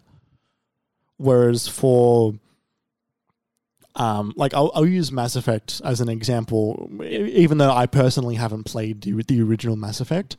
Looking at some screenshots and some comparisons, there were plenty of times where I'm sitting here going like, while the new one looks shinier and is shinier, the original was sort of like going for a thing. Like, it was trying to hit like a striking image or a tone, which gets, for me, quite lost. Halo 1 Remake, I think, is a really good example of that, where like I feel like they lose a lot of the personality in a lot of the world design to make things look more detailed. But they lose, like, the intention then gets muddied there. I honestly think that the Halo remakes are some of the best, specifically because of their swap back and forth nature of it, where like you get the original game as well. The exact same totally, time. Which is a really unique way to do it. And I think it's something that we're not going to see that often. No. Because it generates that, it allows everyone to make the comparison at the press of a button. Yes. And it turns out it can be an incredibly divisive thing to remake something that some people, or maybe thousands or millions of people, really love and really care for. And they're the people who are going to buy the remake. They're the people who want to get it again and see what else you've done to it. And Halo is also a very specific example where those games still play really well for the most part, so that you can run those old games on that old engine and it's still great. Yeah. Like, you're still going to have a great time. And also, people are so intricately familiar with every aspect of that engine that, if you fuck with that, people are going to know. So that, like, you running it on the old one is the safest option. But yeah, like, having both options for graphics is like, it's the thing about, if you compare yourself to something that's better than you, like, then you're doing something wrong. And like, it's tough, right? It's tough to do that. It takes an amount of humility, I think, to say like, hey, if you don't want all of this work that we put in, if it's just not your jam, your game from 2001 is still there. Mm-hmm. And yeah, like, not many games I think are confident enough to do that. And I also don't think most games work that way because, you can't swap between the old graphics and the new graphics of Final Fantasy VII, for example. No. Well, yeah, that would be impossible. Yes, because it's just an entirely different video game at that point. It's fundamentally different. It has been remade. Yeah. And completely reinterpreted in some ways. And yeah, it's so exponentially different. Yeah. But also the same. Yeah, 7 Remake is such an interesting version of this. Yeah, it's almost like God of War in that sense, where it's like you are doing everything different, almost, aside from the structure of the story is the same, but even then it's changing. Yeah. Although, we only knew that the structure of the story was changing when we got to the end of it. No, but when we thought it was... The first time the ghosts come up is pretty early, though, and they're not in the game at all. True, but it's pretty unclear about what the hell that is. But sure. That's a good point. But even when it is just even if they're not fucking with the story like they are going to, seemingly, even if they aren't fucking with the story, like the game is so different. Yes. It would be like if you tried to remake literally Super Mario Brothers in 3D. Not what does Mario look like in 3D, but what does it mean when you take the 1985 Super Mario Brothers and make it a 3D game? Like, how do you make that work? I don't know how you would. I mean, like, that's Mario 64, though, isn't it? Yes and no. Yeah, yes and no. Yeah, I know. It's better than that answering that question. Them saying this is how you do a 2D game, adding a third dimension is like, yeah. It's you can't just try and translate that. It wouldn't work that way. Yeah. And I'm glad they went that route with 7 Remake here, because they modernized it in so many ways to where it is now. It's not only a classic game, the original, but now we've got our hands on a modern classic as well. Yeah. And that's really impressive. In terms of changes, I've never been one to really be that bummed by it. Like I've said before recently on the show, I think this came up. We were talking about how we brought up like the Mass Effect examples and stuff like that, and how it feels like, or maybe it wasn't recently on the show, but it at least was on the Discord, where it feels like to me sometimes that Jeremy's is looking out for those tonal differences if assets have been remade and stuff like that, and kind of feels like it's hard to please Jeremy sometimes. Like if I bring up a discussion point, Jeremy's like, "Oh, this looks off, this looks different, this doesn't look right." I'm granted a lot more critical on remakes and remasters. Like I'm maybe, like, to go a step further, I'm a lot more cynical when it comes to them, because I have less faith, I think, that they are doing it for the right reasons. Yeah, and honestly, that's totally valid and fair. And I'm quite forgiving and optimistic, I guess, in that regard. I'm kind of just like, oh yeah, it looks a little different, but I like the resolution. I like the texture resolutions better. Like I'm pretty easy to please in a lot of ways. Sure. Like with the Mass Effect example, for one thing. Like I'm just kind of glad they did as much work on one as they did, because man, that's a 2006 like early Xbox 360 game. Like that the original game is a little rough. Yeah, like it looks ugly in a lot of places. Totally. But yeah, I don't mind license, I guess, for developers to make something as good as they can based on their judgment at the time. I have faith, and I have a bit of trust that they're doing their best. Yeah, like I think when I'm critical of them, I don't think that I don't think that they're not doing their best. I think. Sure. Yes. So I didn't mean to put words in your mouth. Yeah. No. I think it's just more that I feel like a lot of the time it's not. Maybe it's just not coming from the right place, or there's just maybe a lack of, maybe a lack of direction, right? Because I think there might be an assumption on some of these projects that you don't need a voice to recreate a game, perhaps. Mm-hmm. Like, oh, the game's already there. You don't need to decide anything. Just make it look better. Mm-hmm. And it's very Just press easy. the up-res button. Exactly. And it's very easy to accidentally make it worse. A really good example, is the Grand Theft Auto remakes they brought out recently. Oh, the trilogy, yeah. Where I couldn't believe... A lot of people said not even good remakes, but... Yes, right, yeah. Like, beyond that stuff, it was literally put through just a 3D model upraising software, and jokes were getting ruined, models were worse, and I remember you and I disagreed immediately on does this look better or worse, and you were saying it looks better and I was saying it looks worse. And then there were things like there's an auto shop which is called Nut or something, and it was a big didn't bolt. they do a lot of texture upscaling, AI texture upscaling or something? Yeah, and it ruined it introduced spelling mistakes because they didn't check it. But the nut that was on top of the building. Oh yeah, an octagonal nut that you use in mechanical work. Got turned into a donut. It got turned into a rounded object, which is just not the joke.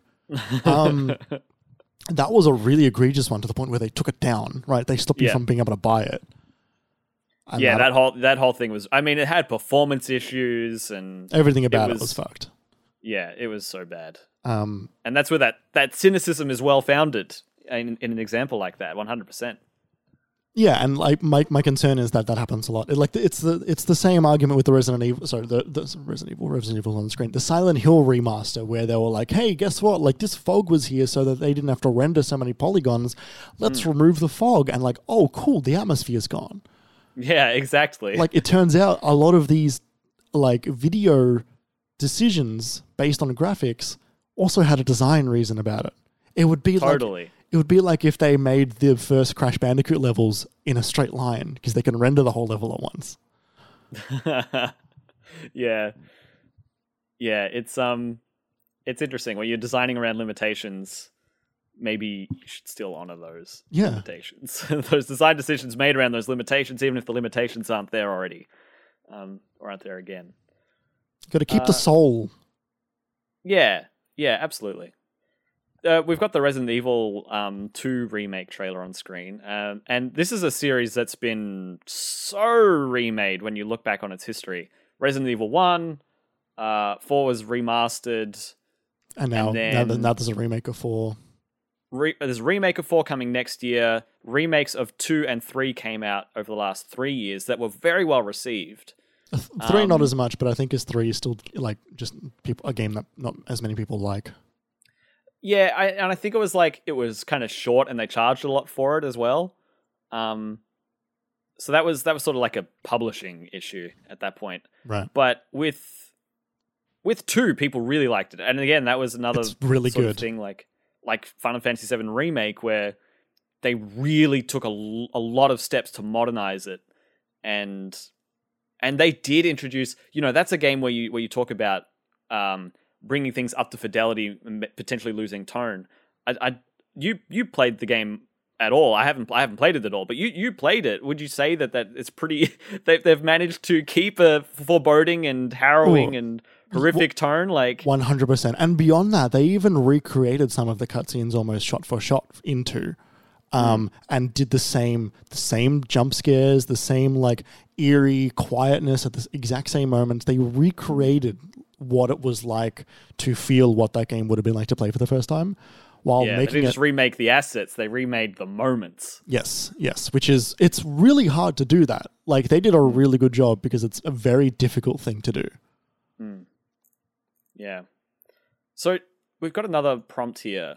It says why remakes are important and where does a remake fit into the legacy of a product in general. Sort of touching on game preservation issues and things of that nature. it definitely speaks to, like, some people I think would say why a remake is important is because it keeps it modern, it keeps it available, it keeps it accessible. But I think that really does speak to why game preservation is important at the moment and how difficult it is to get your hands on things that aren't properly kept on hand for you to be able to access when you need to. Yeah. Game preservation is something that many people are working on. Lots of independent efforts to catalog games and games media from an old age, like magazines and stuff like that. Keep the hardware on board. There are so many of the NES and SNES cartridges. They've all got batteries in them, and all the batteries are starting to die. Yeah, and the contacts are starting to wear off, and people have lost game files from earlier back in the day. So there's a real effort being made by a lot of people who aren't the main developers to help I think things in check, because we could be a little bit more fair. There's not many visible efforts for publishers and developers, I think, to maintain that stuff, I think is fair to say. Yeah, I think to be maybe a little bit fairer, it's specifically the publishers and the owners of the companies that own the studios, because it's the big wigs. They're not interested in preservation. That doesn't make them money, right? So yeah, they're not there for the artistic medium. They're there for the. And to be fair, like people who I'm sure, like cataloging efforts for film and movies and TV, I'm sure a lot of those aren't backed by big studios and Fox and. Weirdly, am I wrong? So yes and no. Some companies yes, some companies no. It's different though, because they have an immediate financial reason to do that, right? So, well, because you don't need to buy an old TV to watch an old movie. They can just always sell that thing, so they always have a reason to preserve it. Right. They keep the old tapes so they can always remaster the films later. Whereas with early games and stuff like that, you have to sort of adapt them and work on them to allow them to fit new technology, right? Yeah. It is easier. Like what is harder for film companies is to keep the original rolls in original canisters of film in climate controlled environments, because there have been fires in the past which have wiped out stuff, and if it was filmed on cassette, I know weirdly a lot about some of this stuff. Like if it was filmed on cassette, for example, it's harder to bring forward because the original quality was already bad. But a lot of, for example, in Star Trek Next Generation, it was filmed on cassette, but it wasn't actually filmed on cassette. It was filmed on film and then immediately transferred to cassette. And so for a long time, they were like, we can't ever remaster this show because it was filmed on a VHS, because it was the early 90s or something. Yeah. Or 80s or something, and it was like, then they found the reels. They found the reels, and they were able to go back, but that meant they had to recut it. Oh, yeah, it was, and it ended up being a mammoth job, but they did it and they sold it, and it's wonderful. But they had to recut the original copies of it. It's like all those sitcoms from the early 2000s that didn't adapt to HD or widescreen. Yeah, right. All of the ones that are still 4:3. New series that started around those times did. So Scrubs was 4:3 until 2008. And then while Arrested Development started in 2004 in widescreen. Yeah, yep. Yeah, that's fascinating. So in terms of games, it's hard. I think it is hard. Something like the Mass Effect Legendary Edition, I think, is a really good example of that's a remaster, to be fair, with some very heavy remastering going into the original game because it really needed it. But I think something like that for a game that happened at the start of a generation that was maybe 2 generations ago, and we didn't see anything for it in the next generation, the PS4, Xbox One generation, except for Andromeda. But I think it's good to be able to make that more accessible for people who want to play it new and shiny, for people who want to play it on whatever they're using currently without having to get an old console out. I think that is important, and I don't think it's unreasonable to charge for it either. But there is a question of, like, why can't we just use the old thing? Why can't we just be happy with playing Super Mario Brothers? I'm just going to keep coming back to this example. Sure. Playing Super Mario Brothers on the NES, or say if you originally bought it on Wii, like, you know, getting the Wii Virtual Console version of that and playing that instead of having to subscribe to NSO to download their subscription model. You know, it feels like there's because there's hardware, graphics, technology limitations, because all of video games is digital, that it's almost more rife for exploitation in some way, or for rehashing stuff that doesn't necessarily need it. Yeah. Yes. I feel like it is more, and you know, like I think you and I both know that any development costs money. It costs labor. It's not the click of a button. It takes time and work, because you want to make sure what you're putting out isn't bad.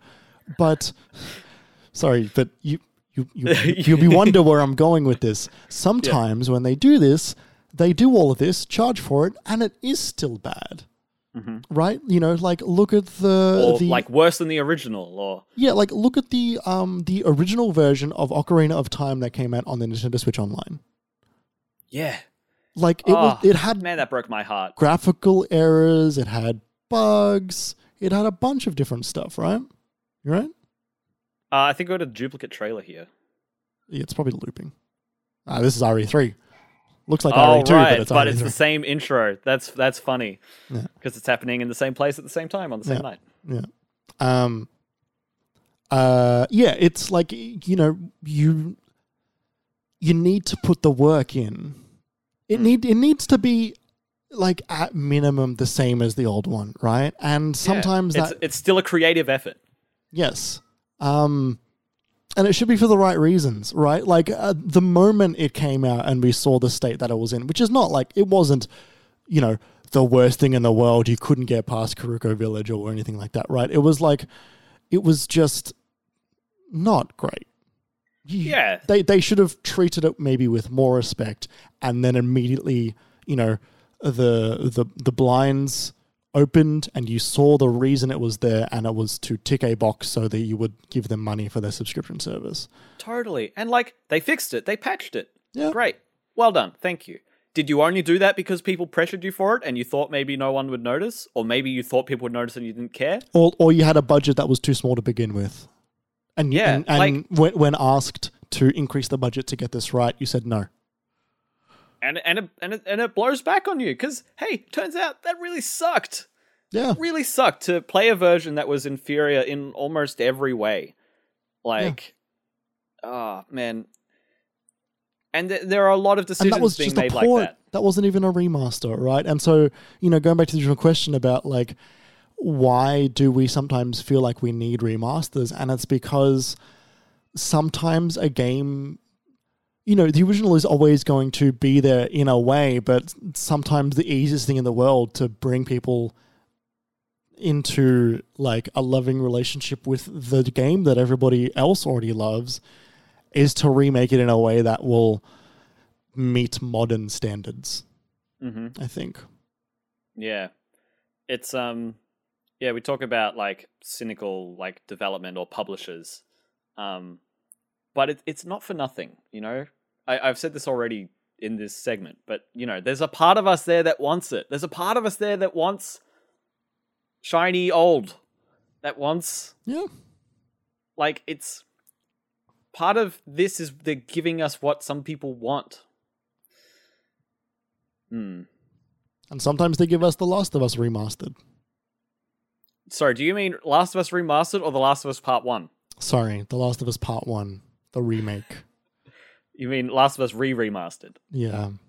I'm gonna be calling it that for until the end of time. It is like when Last of Us Part 1 was announced a month ago, not even, earlier this month. And you know, we're looking at the trailer footage and people say, "Oh yeah, it's remade from the ground up and it's this and it's that." And I'm looking at it. I'm like, it doesn't. A lot of these are like shot for shot the same. They're using the same assets. They're using the same performance capture. they're using like it's going to be the same game. It's a PS4 game, Kerry. What? This is a PS4 game running on a PS5.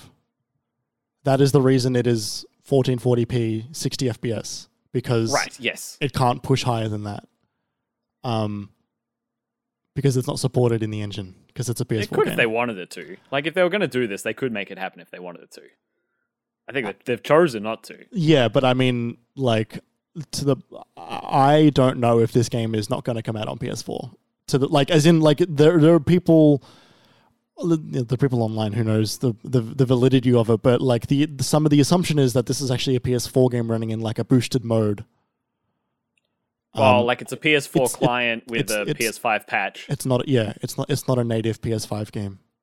Yeah, I mean maybe it is just the Last of Us 2 engine. They just put as much of Last of Us 1's assets into the Last of Us 2 engine, beat for beat. But yeah, you look at that and it's like when you are preserving some parts and you're not, when you're like parts of this game aren't remade, like new textures, new assets, right? That's impressive. That's good. But some other parts you're leaving completely untouched. That's not remade. It's a weird middle ground. That's why I want to call it a remaster, is because like I'm just going to call it the rehabilitation of Joel Miller. Rehabilitation of Joel Miller. We'll see. I still think the story as it is, it makes him irredeemable, but that's a conversation for September. For when that game comes out. Yeah. Jeremy. Kerry. I didn't actually put this ahead of time, which I should have, but what are your top 3 remakes? So I have 3 that I'm going to bring up. The first one is Halo, which is hilarious considering how much I talk about how much I don't like the anniversary edition of Halo 1. Halo 1, yeah. And I'm not just talking about Halo 2. I am including Halo 1 in one of the best remasters I've ever played, specifically because of the ability to swap between them on the fly. Really? That's fascinating. I still think that is a absolute master stroke of a decision. Mm-hmm. It was not as clean on the 360, granted. You had a black screen for about 2 seconds every time you did it, as the assets had to stream in. Mm-hmm. That being said, it running now on the Master Chief Collection, it is a absolute wonderful idea to be able to swap between them, compare them, and then the inclusion of being able to do it in cutscene in Halo 2. How outstanding is that? It is outstanding. It's such a love letter. It is such a genuine, like, we know how much the original means to you. We're not here to make it like we're here to try and make it better if we can, but if you don't want that, the original's still there for you. But yeah, it's a player-centric decision. Yeah, but like if you wanna compare it, here you go. And you know what? I still think that the version of Halo 2 that they put out is my default. I play that version. I think the version of Halo 2 they put out, the anniversary edition, I think it's outstanding. I think it's excellent. Halo 2 Anniversary is so good. Yes. Yeah, I think that is one of the best remakes. Mm-hmm. For me, off the top of my head, and this is interesting because I haven't played it that much in comparison to how long this series goes for, but Mass Effect Legendary Edition, we brought it up a few times today, but it's so good to see that game modernized and to see it where it is today. That game, it means a lot to basically everyone who plays it once they get to a certain point. Because you develop such a connection to the characters and to the story and to the world, and the setting. And you just watching this trailer, like getting the trailers ready for having this on the stream today, and just seeing the 5 seconds of gameplay before I copied the link and pasted, I was like, oh shit, I need to play more of this. Like, there's so many cool scenes, cool vistas, moments, cutscenes, like dialogue choices, characters. There's so much that means so much for that game, and it's great that it's just available. It's great that they've done it and done a good job.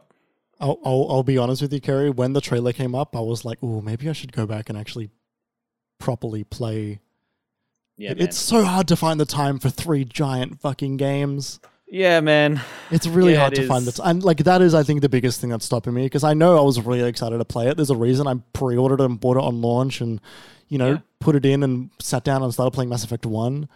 And I started to get into it, but it's just more like I just know how long it's going to be. It's like starting One Piece. Like you just can't do it sometimes. It's like, man, I could do so many other things with this time. It's climbing a mountain to then realize there's 2 even fucking bigger mountains on the other side of it. Totally. I know exactly what you mean. I will also say there is a fair amount, there is some credence to the idea that maybe if you're not hooked to the point where it becomes the top of your list, and I know you were enjoying one. I know that. And I was enjoying one when I was playing it. But there is a nugget of logic there that says you might be more engaged if you start with 2. It might pull you through. It's not about being engaged. Okay. Because I was in on 1. I'm like, okay. I'm gonna play this game. I'm enjoying. It's like watching early seasons of Star Trek. Like I've had my fair share of slow, drawn out, unrefined sci-fi. I've seen every Star Trek that isn't Deep Space Nine, and not even for me not liking Deep Space Nine, have barely seen it. Let me ask you this though, Jeremy. When did you start watching that stuff? Did you watch it first, or did you watch it after you were hooked? I watched it after I had to get hooked, but I got hooked on the original series, which is the hardest one to start. Right. But, I remember deciding one day I'm just going to sit down and watch every episode of The Next Generation. Yeah. And I still haven't done it, but that's only because I'm up to the season where they do the writer's strike and every episode fucking sucks. But, what I've seen is enough. I got to the end in my head. Jeremy, let me ask you this. Yes. What are you playing next? Like, what's my next game that I'm playing? You're about to finish Neon White. It's not Mass Effect. No. I'm just saying, now might be the time. It might be Dark Souls 2. Oh, dude. Oh, what the fuck? You haven't finished Elden Ring. You don't want to do it, Jeremy. I can understand that you want to. No, my next game is actually Dragon's Dogma Dark Arisen. Oh. Yeah, sorry. Oh, you're breaking my heart. That's fine. You got to do you. Don't forget, Jeremy, July 22nd, Live Alive is coming out as well. Live Alive. Live Alive, pardon me. Live Alive. I am gonna buy that game. That game looks great. Speaking of remakes or remasters. Yeah. My next of my top 3 remasters. Mm-hmm. I'm sure it's yours as well. Final Fantasy VII. It's just it's just like it's just an incredible game. It's just a 10 out of 10. 9.5 out of 10, 10 out of 10. Oh, you take that 0.5 out of your mouth, mister. Oh, it's a little bit sexist. Yeah, no, good point.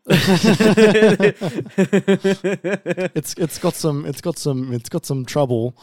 It does have some trouble. And look, not the parts that I thought it was going to be. So, that's pretty good for it. Yep. But it's not. I don't think it's perfect, but it's fucking close. Yeah, it is. And I also think it's more than some of its parts. And just we've spoken about Final Fantasy VII. We know about it. We've spoken about it recently. We spoke about it at the time. We've spoken about it for this segment. But this game currently sitting at the top of my list of favorite games of all time. I can't wait to play more of it. I can't wait to see where the rest of it's going. Oh, I'm gonna break your heart. Okay, again. Yeah. How many pieces will my heart be in? I don't know where my play disc is. Oh, you did tell me that. You told me that your housemate was looking for it. Yeah, but I looked for it. Like I looked in all the other cases. I don't know where it is. Oh no, that's a shame. Yeah, and because I was gonna play it the other day.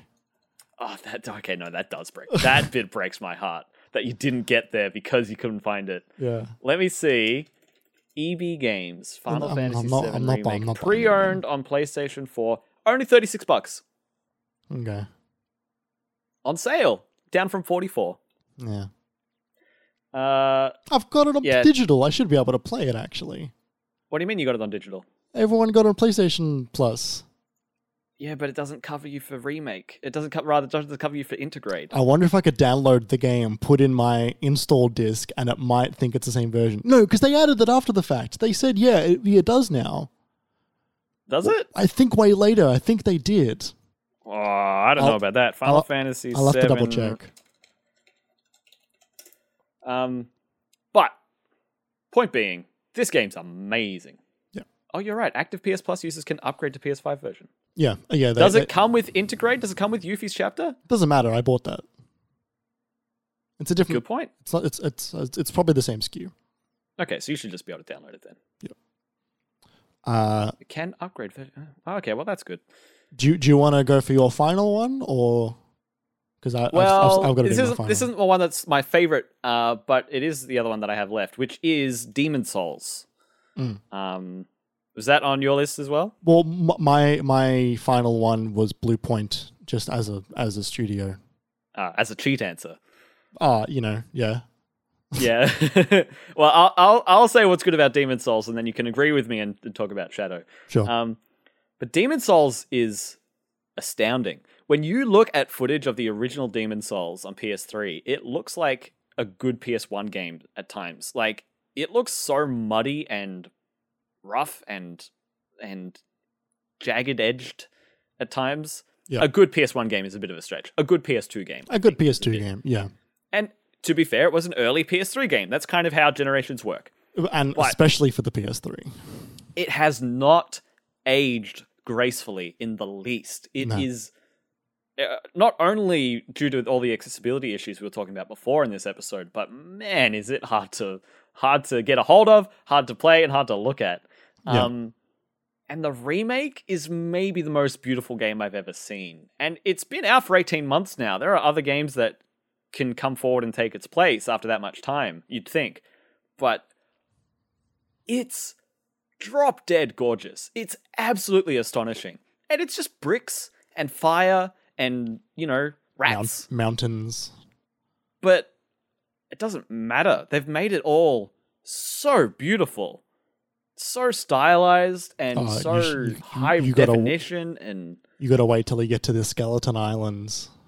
Skeleton Islands. Yeah. When the lightning strikes the tree. When you look up and you see the beast in the sky and you're like, oh my god. Does that happen in game? What? Where you look up and you see a beast in the sky. I thought that was just part of the intro cinematic.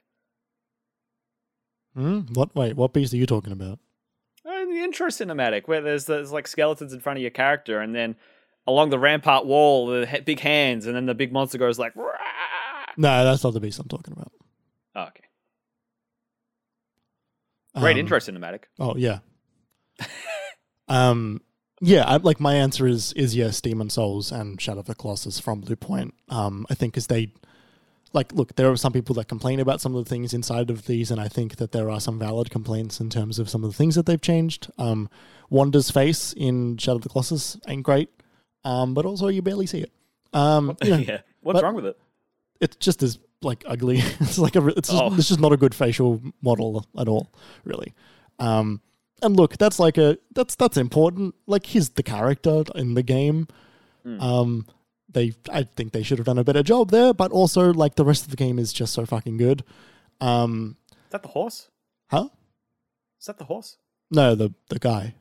Oh, the guy. Yeah. Wanda wanders. Yes. Aggro is the horse. That's right. You should know it's because it's the only word in the game.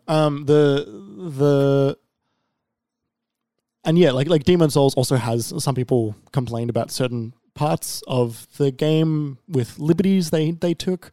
When you hear them talk about it, you kind of understand that they needed to take liberties because there just wasn't enough detail in the original game in some aspects. And some people say that the liberties they took were incorrect, that's fine if you think that. For me, those are the comparisons you invite when you undertake a project like this. Of course. And, they knew that. I'm sure they had that conversation internally as well. That being said, like, I think just overall, it's just the way to play that game. It's just the way to play those games, honestly.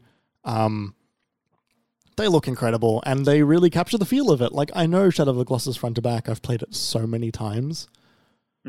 Like, and like, I don't play the PS2 version or the PS3 port. I play the PS4 version on my PS5. Yeah. If they brought out a PS5 version of it, which like ran better and looked better, like, I'd probably buy it. Is it still your favorite game ever? Like, probably. Yeah. Neon White hasn't pipped it? No. Yeah, like, probably. I don't know. I don't know if a game will ever get that high. Like, Outer Wilds came close, but like, I don't think it might be unreachable. Yeah. It's just you just can't. So, well, much as I want to talk about Final Fantasy VII more, we really have done that a lot recently, and we're going a little long on this episode, so I think we'll leave it there. But just know that I'm thinking of it at all times. I just need you all to know that. Like Barrett and his daughter. Or the planet. He's thinking of both of those things at all times at once. Although, you know, when he decides to leave his daughter in the city and just like leave, you got to wonder how much he's really thinking about his daughter. But that's, you know, whatever. He's on a mission. Uh-huh. He's determined. Uh-huh. It's a non-fatherly mission though. It's a selfless mission. But when you are selfless and you have responsibilities, like you're letting the side down.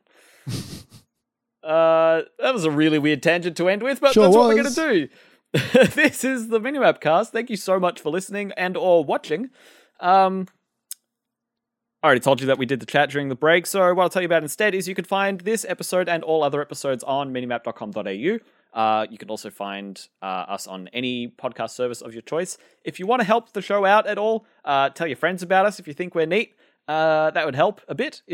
And we also have, clips of smaller segments of the show up on YouTube at the moment, so if you want to just share our Neon White discussion or just our remakes discussion, we won't clip every part of every show out, but the bits that had good segments in them and good discussions, we'll clip those out for you there, so they're a bit more shareable, a bit more rewatchable as well if you want to find a specific point.